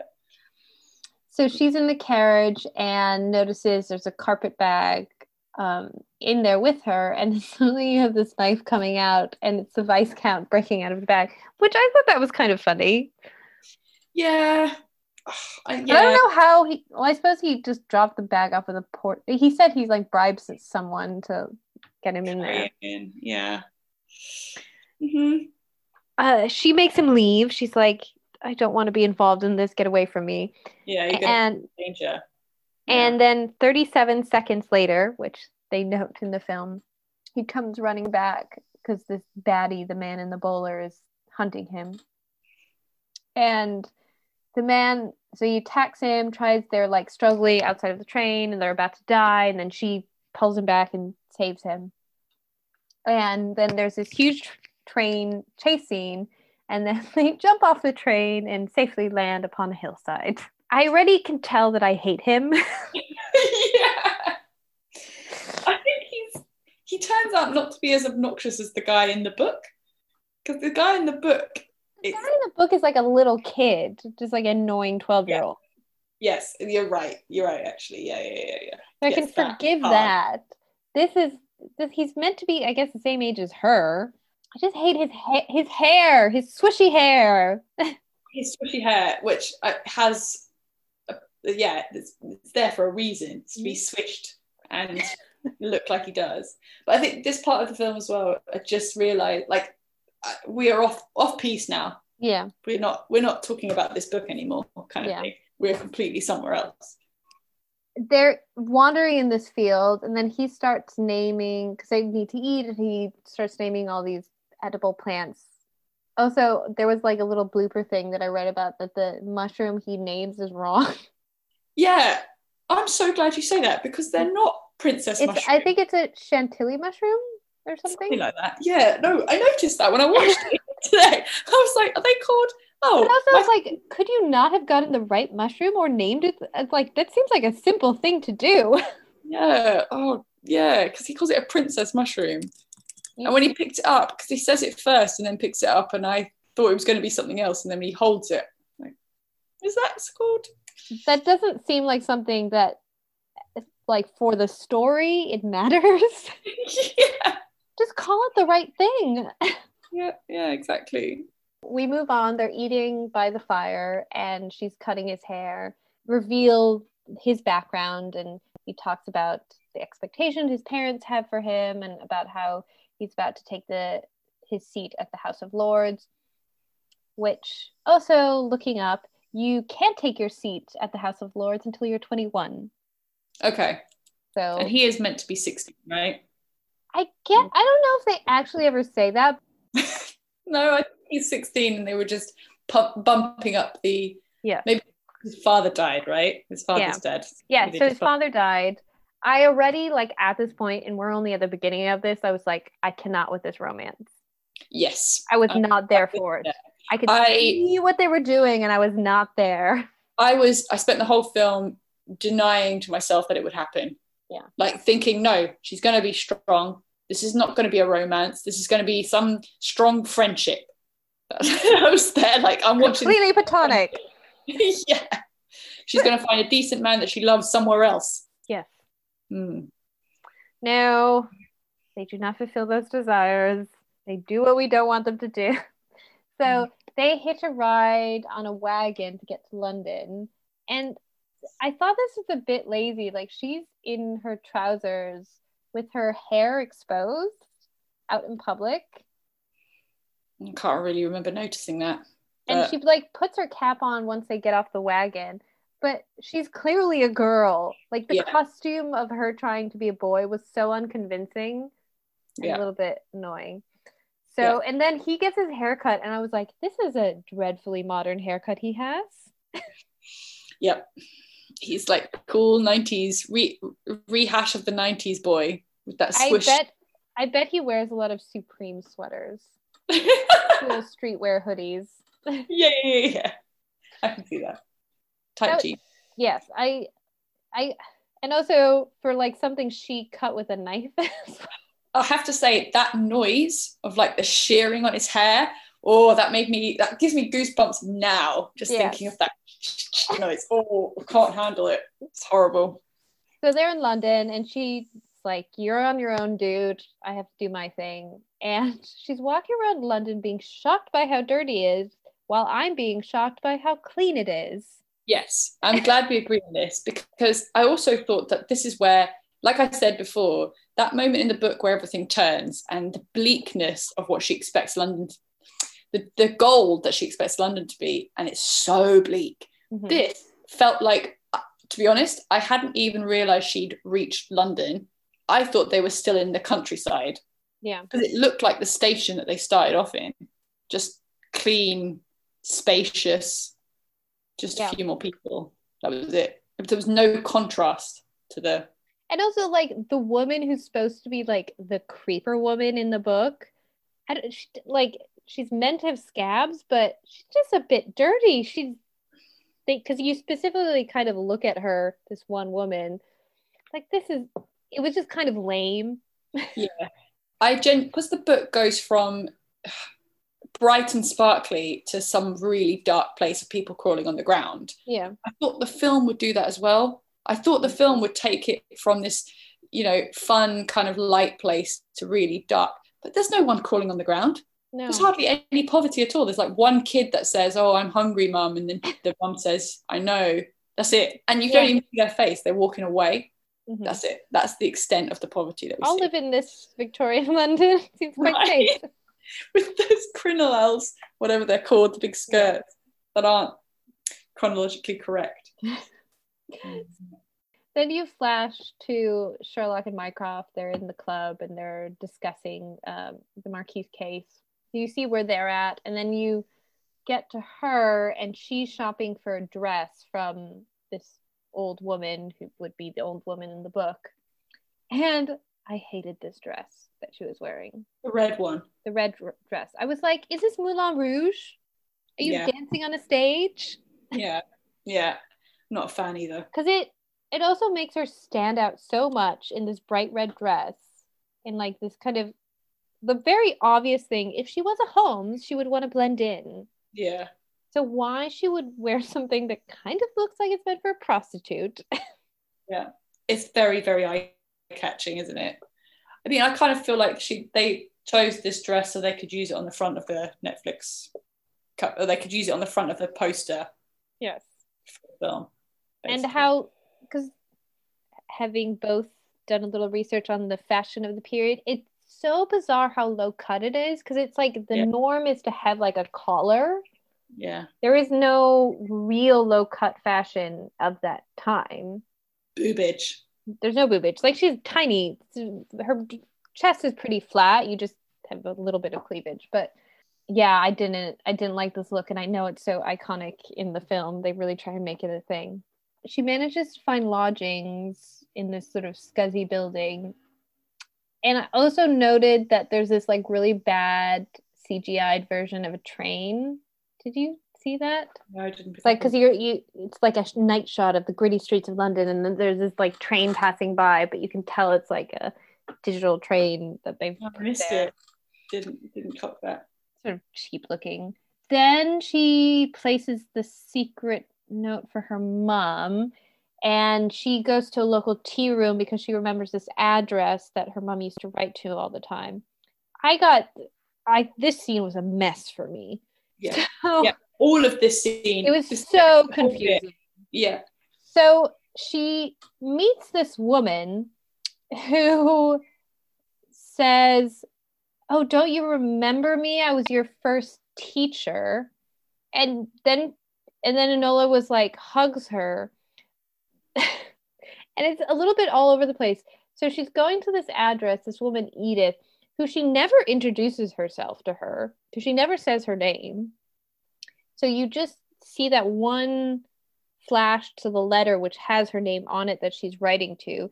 But then she tells her that she was her first teacher, meaning teaching her jiu-jitsu, which you have no reference to her flashback. And it seems bizarre that the character never mentions, like, instead, why don't you say, I'm going to go see this woman that taught me how to fight when I was a kid. Yeah. And I don't remember there being, in the montages of her growing up in the house, you have her playing tennis, you have her doing the chemistry, you have her reading. I don't remember there ever being a montage of her fighting her mum early on in the film. No.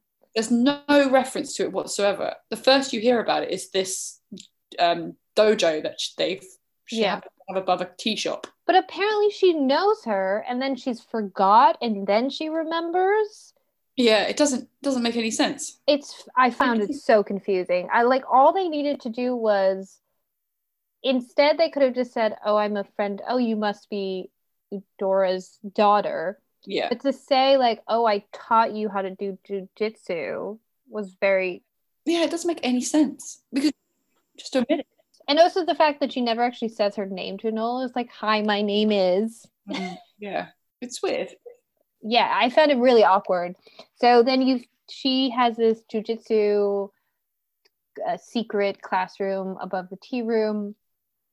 And then she flashes back to her mother's friends in the house and realizes they were wearing suffragette badges and that they're part of the women's suffragette movement.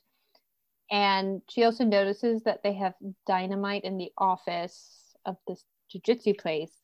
And she pieces together, and no, I suppose I will give it to her that this bit is a bit of deductive reasoning, in that the names that they were mentioning were actually the names for Embankment, Bethnal Green, and Limehouse Lane.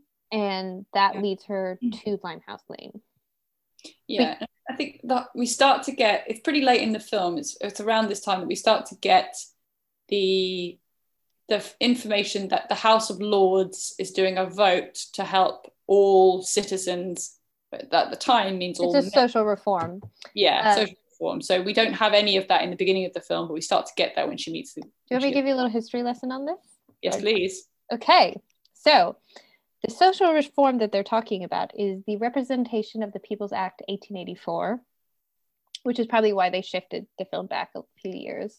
And it grants that all adult householders and men who rent unfurnished lodgings to the value of £10 a year get the right to vote. And it was meant to extend the rights of the vote to more rural counties.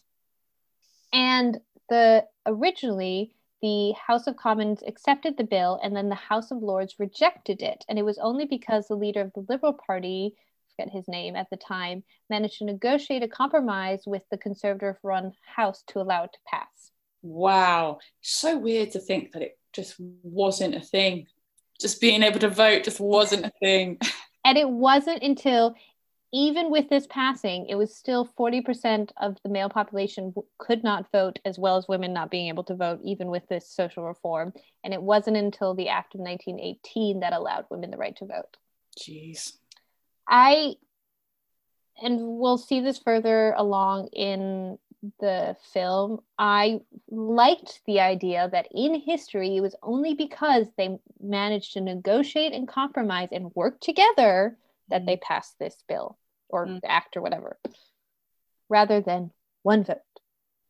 Yeah. Also, I just thinking about it, it's just, we get to learn that it's his one vote that swings it, right? Yes. Him, Shrewsbury. What I think would have been a more powerful image is that because at one point she asks him, how would you vote for this thing? Mm-hmm. How would you vote in this thing? And he goes, I don't know, the same way my father would have done. I hate that line. That's awful. Because what would have been stronger is if he's like, I want this to be available to everybody. The experiences I've had has helped me realize that everyone needs a voice. And yet it's not. It's like, oh yeah, let's do what my dad does. So instead they should have made his dad a conservative who died, and he was rebelling against his dad and being more liberal.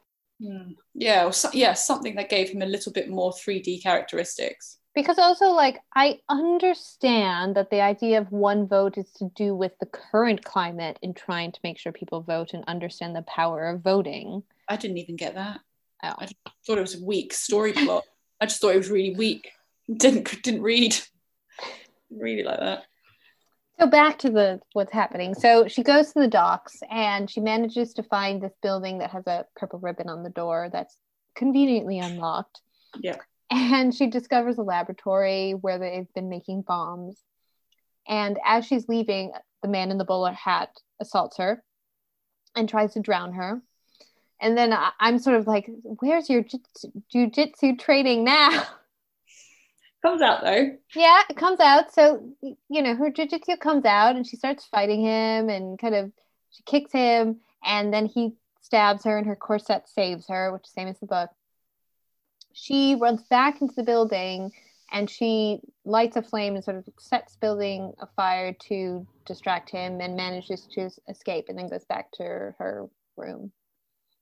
Then we don't see her traveling, but she goes back to Basilweather Hall, dressed as a widow. Yep. With a fabulous veil. Fabulous veil, but in agreeing with the video that both you and I watched, that hat was very odd. Yes, yeah, the hat was odd. The whole dress was odd, actually, to be honest. I wasn't too much of a fan. So she is Miss May Beatrice Posey, and she tries to pose as a lady detective, but then she runs into Lestrade. And the family is not really buying it. So she talks the gardener into giving her his clothes so she can kind of wander around the estate. And then we flash back to Sherlock meeting Edith because he's trying to find Enola. And she says a line that is, I think, very poignant. I quite like this dialogue with them, where Edith says to Sherlock, "You don't know what it is to be without power. Politics don't interest you. Why? Because you have no interest in changing a world that suits you so well." Yeah. And then, I thought that was a pretty powerful moment. And it's also delivered amazingly. It's not crass or too much. But then doesn't she go on to say something else like, she says something after that as well. I've forgotten. But I think she did a very good job at making a point about giving the point to Sherlock of allowing Enola her freedom to try and change the world rather than just shoving her into some school. Edith says something like, "You're smart enough to know that I'm right." Yes. As if you know this. You know this is already the case. Then we flash to Mycroft and we see him getting... maybe I got this wrong, because maybe this is after she leaves, but he's talking to Lestrade. Oh no, it is right, because he's talking to Lestrade and Lestrade is telling him about the widow that he's run into, who they realize is Enola. Yeah, he's having a shave at this time, isn't Yeah. he? Weird scene. I don't know if that's happening. Enola finds the Viscount's hideaway, which is quite impressive in the film. Very elaborate treehouse. Yeah. And she runs into his grandmother, and they start chatting. And I notated the line that the grandmother says, "England's true glory is what it is," which is meant to be a bit of a clue. So at this point, I'm going to say, at this point, I'm thinking the grandmother is all for reform. She's talking about the beauty is what it is, but at the time I'm thinking like she knows Enola is not like a widow. I get this feeling, and it's done purposefully, but I get this feeling the grandmother sees through what she's trying to do. Yeah. Well, and as well that she doesn't like call her out. You know, she's dressed like a boy, and that would be very weird for a conservative woman. Yeah, exactly. So in what happens eventually, it seems a bit bizarre because she seems so accepting of Enola. So she then manages to find Tukey. He's not called Tukey in the film, but I'm just going to call him that because I can't say his full name. Yeah, I think that's what we'll call him, yeah. So she finds him at Covent Garden working the flower market and warns him that he's in danger and for him to come with her. I'm starting to get annoyed also with her long hair, her keeping her hair down all the time. I was thinking exactly the same thing. Because it makes her, I was looking at so many photo references of Victorian clothing. Never is there a scene of a woman with her hair down like that. Never. At least they have like a bun or something. It's really jarring to look at. This is the kind of American saccharine, or like Hollywood, I shouldn't say. Hollywood saccharine look I thought it was going to go for. Like flowing hair on the mall. Yeah. Like I wasn't ready for it. And at some points I thought it was going to look fine, and then at some points like that, it's just jarring. It's jarring. But they make it even. She looks very like Flower Child. Yeah. Yes. And as well, I'm just like, this romance. Please stop. Oh, it gives me the creeps as well. So because they go to her room together, and she convinces him that he's in danger and they need to do something about it. And he tells her the story about his dad died from a botched burglary. When they're talking about this, the man sneaks up on them. And it's such a creepy shot when the hand is going around the door. Yeah. And it's Lestrade. And then it's the lady who sold her the clothes who gave her up. And they're trying to stop him from getting in, and then she tells Tukey to run away, and she gives herself up. And then we flash to Mycroft and Enola in the carriage, and there's this huge sort of fight between them. And this is when she starts crying because he's forcing her to go to finishing school. And they outfit her in this pilgrim outfit. Yeah. Which was so bizarre. Yeah. Even to like, I feel like there's a better way to portray like a conservative outfit. Yeah. It just jarred with me just as much as her Flower Child look as well. Because I don't know, maybe it was like a money thing because it was so cheap, because it's just like a black dress with the collar sewn on. And I wonder if it was like, we need like a cheap solution to show her in this like very suppressive boarding school. To have it juxtaposed to her other outfits. Yeah. I'll give it. I did not like that. And so you have a few flashes of her in the school and how awful it is. I don't know how long she's meant to be there. And then she has a scene where Charlotte comes to visit her, and she's an even longer collar for some reason. Yeah, you're right. And it's like this huge, I don't know, it's like going over her chest. It's so bizarre. Yeah, it's a bib. Weird. She accuses him of getting emotional with her, which was, I don't know, I didn't think this dialogue was especially good. Weird exchange. Yeah. Well, this is, and I did write it down, sort of the details of it. This is the whole thing about the estate of Holmes, of Arthur Conan Doyle suing them for making Sherlock have emotions. Yeah. And then she gets a delivery from Ferndale, where she lived, and it's actually the Tukey hiding in this wicker trunk come to rescue her. And then weak. Yeah. Just weak plot, I guess. Plot. I did like, and this is just more a bit of editing, I did like the flashbacks to her mum in her memory, like cutting her sort of looking at her mum. Yeah. So she manages to hide in the trunk and escape, and then they steal the automobile. To escape. Yeah. Also, when he's like, do you know how to drive this thing? She's like, yeah. Like, again, I do not think she would ever have been on an automobile. No, but that was the moment I realized why it didn't work to have that automobile there. But Yeah. that's the reason it was there. Mhm. So they could do a car chase, essentially a car chase escape. And I thought that bit really, I don't know, that whole scene fell for me. The one bit I did like was how she gets into the wicker basket Mhm. with so much enthusiasm, and then instantly says, no, Yeah. this isn't gonna work. Like, had a moment of real actual thought about it. Mhm. But yeah, the whole thing is pointless. Yeah. It's pointless. It's funny, I guess, but it's all pointless to the story as well, and weak. To ask you as a real British person, did you think her accent was on par with everyone else? Yeah, I thought it was fine. Yeah. Okay. I had to check that she was English, because if she'd been American. Well, I would that's what I'm think it's thinking, because she's been doing Stranger Things since she was quite young, and probably been living in the States since she's quite young. She doesn't sound as British as everyone else.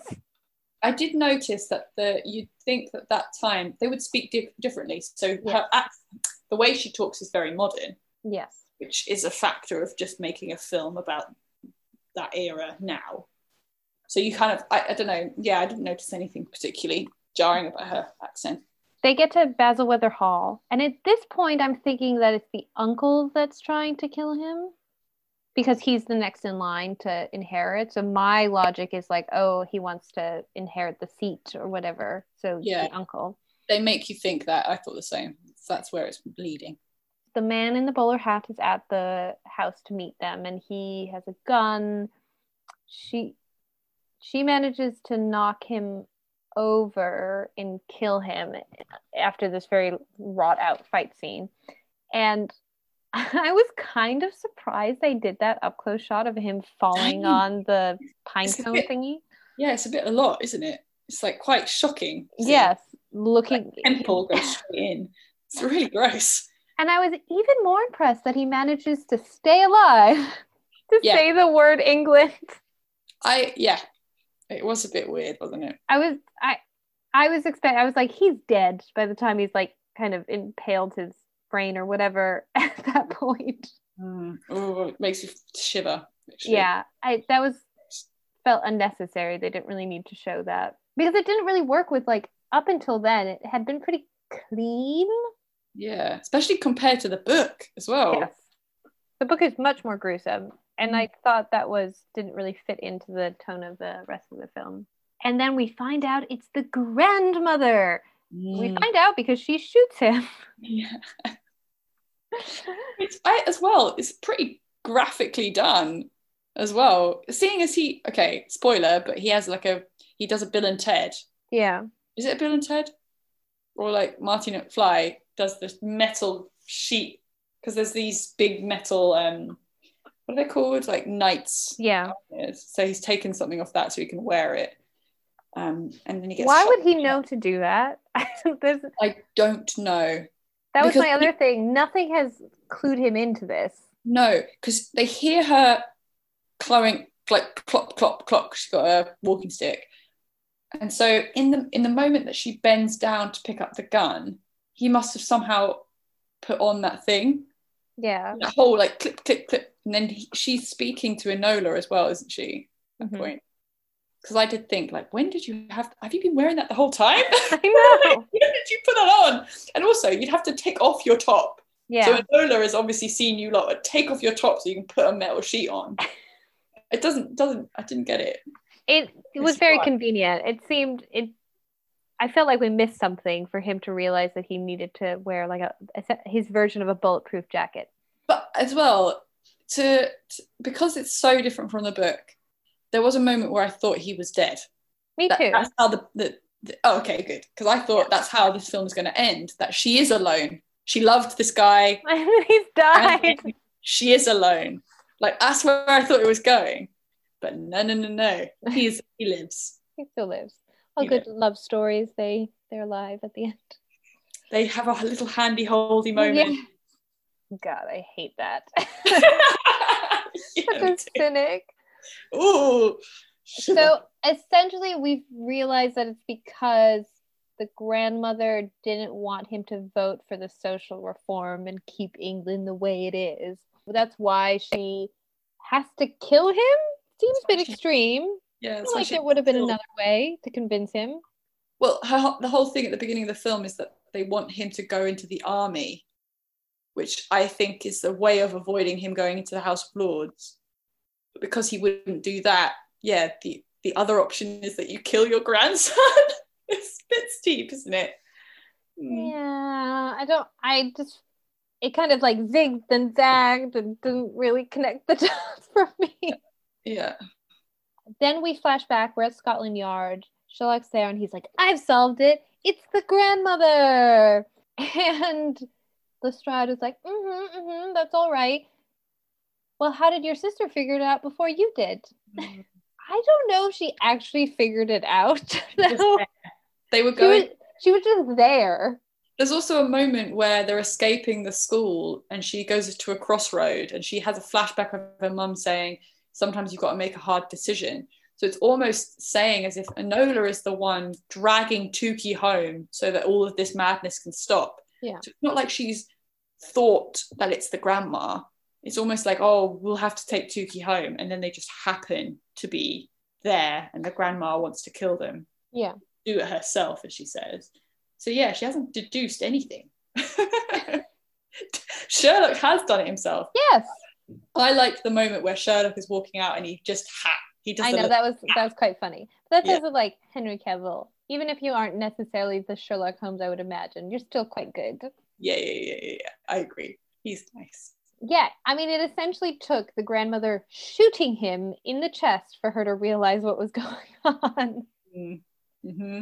Then with her hair flowing everywhere, flow. Mm-hmm. This is very much making me flash back to Emma Watson in Little Women, which I know you didn't see, but I think you've seen the images of her. She has her hair exactly like this. Yeah.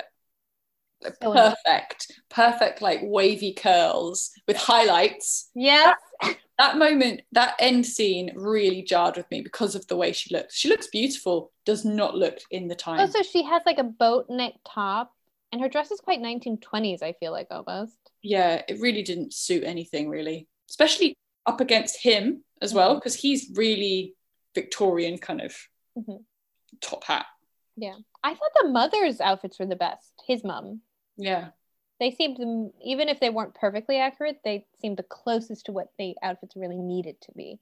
And it felt like a period drama, her outfits, rather than just some sort of mishmash of... That's the other thing. It didn't feel like a period drama.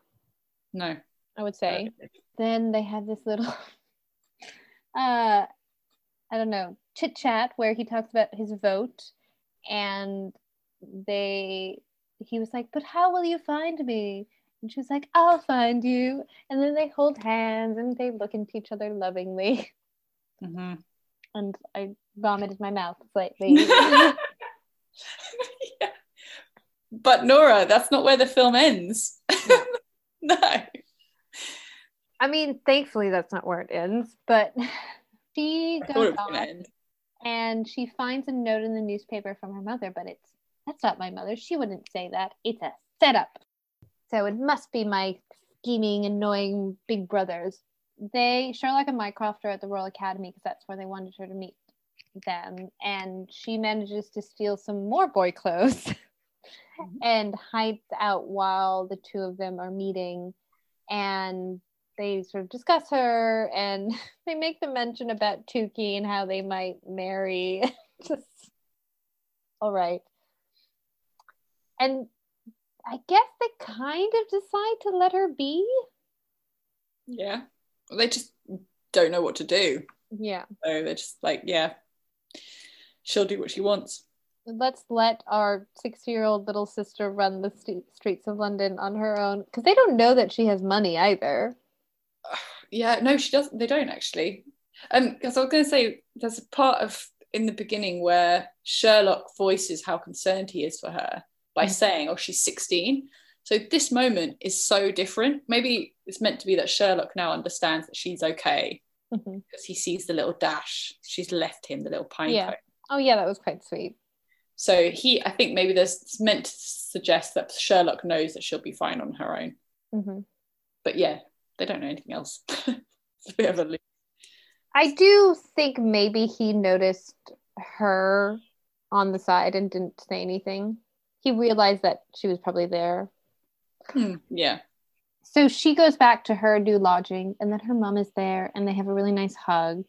And she had sort of realized what her mom is doing right now, that she's a part of the suffragette movement. And then her mom is like, I didn't realize that it would be you who would really make the change, in reference to getting Tukey to vote for the social reform.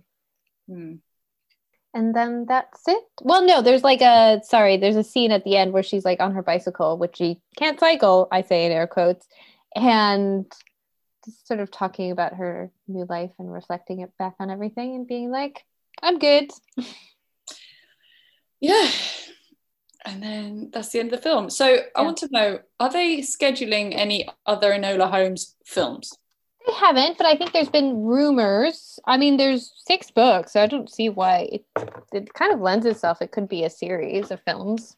Because I thought actually it could have ended on a cliffhanger, like the book does, but it doesn't. It purposefully ties up the knot. So I thought maybe the whole point of this is that it's a one-shot film, which would have made it difficult. I don't know. It would have to be a completely new film, new setup to be a second one. I mean, I think they're doing it because if they don't get the green light for another film, they don't want to be stuck with a film that doesn't end, I suppose. Yeah. It's fair. But there's still room for doing more. Yeah, the fact that she meets her mom at the end, rather than kind of being left, eventually she'll find her mom. And there's nothing about her like opening her own detective agency or anything. Again, she's not really a detective in this film. No, not at all. Sorry. We talk about the costumes a little bit. I would recommend to everyone to look at Karolina Zawrowska's video analyzing the film, which we both watched. And I think she did a really good job analyzing the outfits. And just, it's kind of a little bit all over the place in the 1800s, the different outfits. And I don't know if it's like a money thing, because like they talk about the extras outfits kind of being more Edwardian, and it's whatever costumes maybe they had access to. I didn't really love her outfits. It just was a little bit jarring for me. And again, I think Lady Tewkesbury's outfit was the best. Yeah, but I think for me, all of that, I recognize that it was a bit jarring, but the whole thing was a stream of fantasy. So it wasn't necessarily grounded in a specific era of time. And I had even questioned the time period of the suffragette movement with the reform. So I thought they were sort of scrunching up time. They were making it closer. Yeah. And everything a little bit more fantastical rather than, which to me, why the costumes, I sort of figured it just tracked. Yeah, it tracks. It's fantasy world, fantasy London. So I know the women's suffragette movement in England was much more violent than it was in the States. So I just double checking when it sort of started. So it's 1872 is when women's suffragette became a movement in England. So that works that she would be a part of that. And I think, of course, that's an element. I wonder if that actually features. Has this film spoiled the end of the series? Yes. I do. I kind of feel like maybe there's some things that they're pulling from future books. Yeah. Because I liked how the film folded in kind of social justice message. I did enjoy that. I think truly, it would have been nice if they were a little more accurate. But yeah, and I also think it could have been a bit more a little bit more gritty, Mm-hmm. because it kind of made it to think that her mum was making bombs, Mm-hmm. but yet it's kind of just a slapstick fight scene, or it didn't feel like there was a lot of weight to these realizations that her mum was involved in this incredible, violent yet really important movement. I never got that of the film. The film was consistently light, where it could have gone a bit darker, except smashing the head into the thing. Felt like it was a bit confused. Like it kind of thought, oh, maybe we should go gritty, but also this is meant to be a kids movie, so we can't go all the way and talk about like bomb making. So there was no consistency of it being a really glossy film versus being something a bit more gritty. Yeah, that you've nailed it. Glossy is the word I would use this entire thing. Like it never goes anywhere deep. So I agree that I enjoyed, I think the best change for me was threading in the historical events of social reform versus in the book.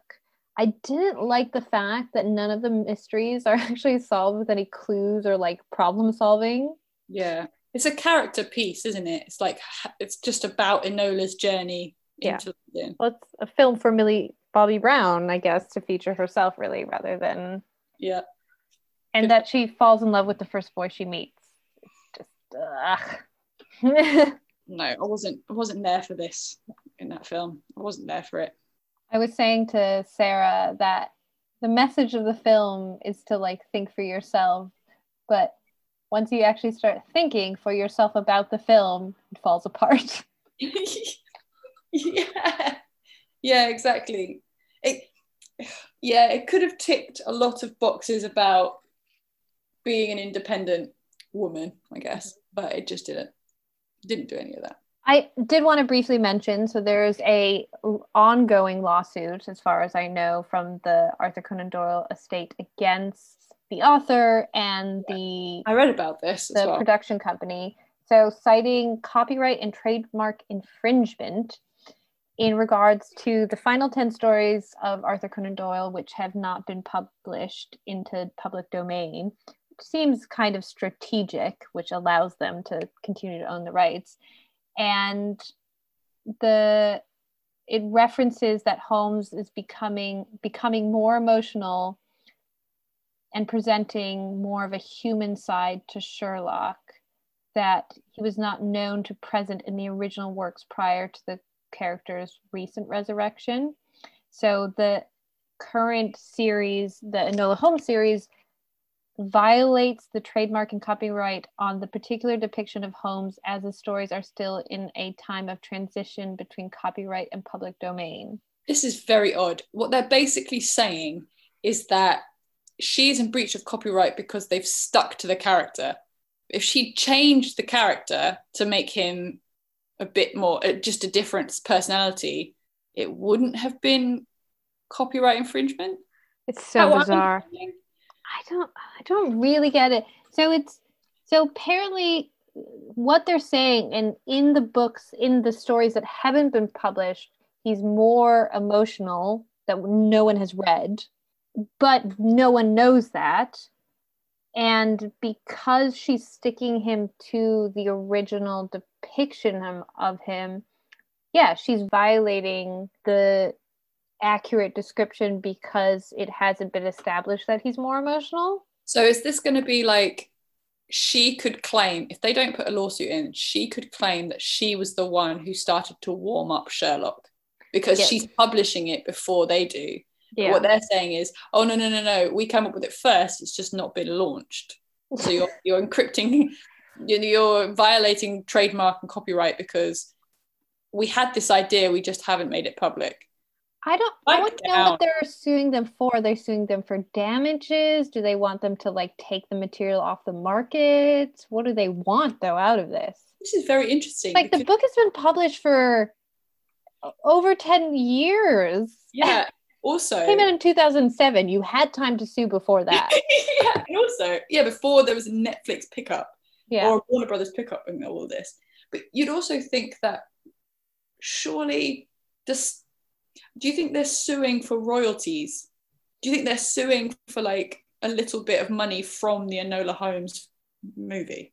Maybe, but she's not a character in the Sherlock Holmes books. He's not the lead.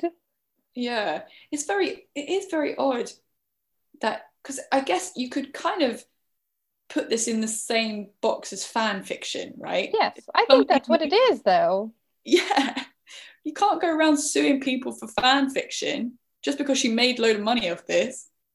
Good for her. But I don't even think it would be that insane of amount of money that it'd be worth it. I would think Sherlock Holmes makes more money than this little book. Yeah, exactly. It's very, I don't get it. But it adds a bit of spice and drama to the whole thing. Yes, exactly. I'm all for. Do you have any more comments about it? No, we've pretty much covered everything. I think I was very surprised at the twist and turn away from the book, because I was so happy with the book being quite short and sweet. And then it just took a couple of moments in the film where I realized this is something completely different. This is not, which is funny that we refer to it's the same screenplay writer as Radioactive. Because Radioactive was an absolute flop, where we felt that he was taking it down a completely different route. Problem is that was a real person's life. You don't take it down a different route.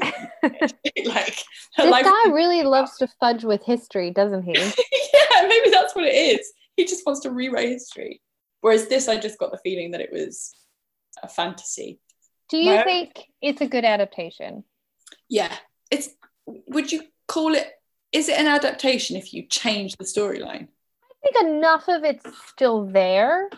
I mean, the main change is the bit about the suffragette movement and then amping up her relationship with the Tukey. No, I would say that his whole family wanting to kill him. Well, yes. That's the crux, because in the book, mm-hmm. it's just somebody trying to capitalize on him running away. So I still recognize the story. Yeah, no, there are threads that are the same, but I think that they took a different route altogether. But he still was given the book and he adapted it. So yeah, I was happy to hear that the author Springer is okay with the film as well. So she's quite happy with the way that they did it. If she's okay with it, I can be okay with it, even if I don't agree. My other 2 points was I did think the film was about half an hour too long. Yes. I think they could have. Why is she going back and forth? Mm-hmm. You could have cut out the entire scene with the widow, her being the widow. I don't know. It just didn't fit in the. Well, I think that is like an element of the book that they're like, oh, that's a cool costume that we could do. Yeah. I also think that Helena Bonham Carter was not as bad as I. No. Well, she was barely there. So. Yeah, that helped. Definitely helped. She wasn't like, most of her scenes were her not talking or saying like one line. Yeah. But I think they also fudged a lot of time getting her to dress as a boy.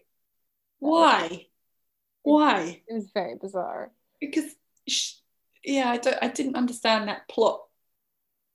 Are they trying to make a contrast of, you have to be a boy to get around in this world? Is that what? Yeah, that's a good analysis. I hadn't thought of that it's easier to be a man. And then, of course, how the contrast of how you have to wear a corset and they're so restrictive. And me and you are thinking that like, no. Stop. This is trash. This is the Hollywood trash. Yeah. That doesn't take into account of how real women were dressing at the time. What is your rose and thorn for the?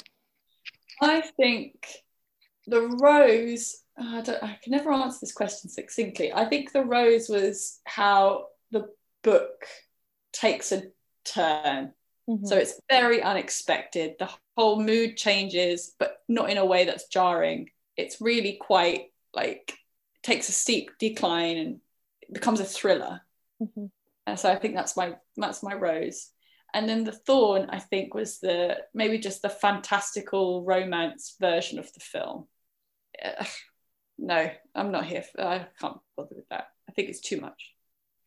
What about you? The rose, I loved her internal monologue of her thinking through things in the book, Like her talking about her building her outfit and using her mother's clothes and her problem solving, I thought was really good, which takes up a lot of the book. And I appreciated that.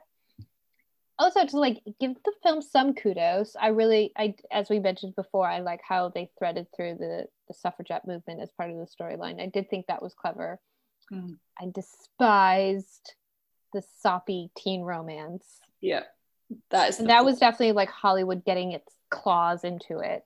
Yeah, a bit like Radioactive, isn't it? Definitely. Where he thinks they must think, the screenplay writer must think that you need to have this to draw an audience. No, you don't. Yeah. Nobody's asking for that. I just get him away from our movies, please. About women, get him away. Just no. They really should have. Not that a woman would be better, but they could have had a woman write this. You have a man directing it, and also the fact this man directed Killing Eve and Fleabag. Come on, some really kick-ass women that could have written something for this movie. Yeah. And then for the book, we talked about before, I think the ending was a little bit rushed. They could have added maybe another chapter to kind of flesh out how she got to where she was. I wonder how the other books are set up, if they're better paced. Yeah. Because in this one you have to stack up a lot of like history and the world building. Yeah. So maybe the others are better paced. That's it. Thank you, Lara. That was thank you. I really enjoyed it. I'm glad it was a good read, and I like the idea that we've had quite two different experiences with the book and the film. So there's a lot to say between the two of them. I can never do short episodes. There's too much to say. This is a fun though. It was a nice light one. Last week's one was really dark and grim, so it was nice to have a good little palate cleanser. So I listened to your podcast from last week. I think, and I was in the house alone last night. No. Should not have been doing it. I should not have been listening to it. No. There's a good contrast to that, and it is a cute, charming, fun movie. I would recommend both of them. I had a conversation with my aunt, and she's like a 70-year-old Italian woman, and she said that this was one of the films, because I said that I was watching it, and she said that this is one of the films on her list that her grandchildren have given her to watch. Aww. And I almost think that she is a perfect audience, not that the directors assumed this, but she's like, because there's still this element of loving the Englishness. It's like a soft film, but with like a twist and turns. Perfect for my aunt. It's perfect. It is weird. It's like, I think they missed a beat. Like, I think the age range for this film is actually a lot older. You're right. Because it's not really. I don't think kids necessarily would be attracted to it. I mean, look at us. I think it's more adult. I did think at the time, perfect Sunday evening film. Yeah. Which is when I was watching it. No. If it had been a half an hour shorter, would have been even more perfect. Yes. But still good.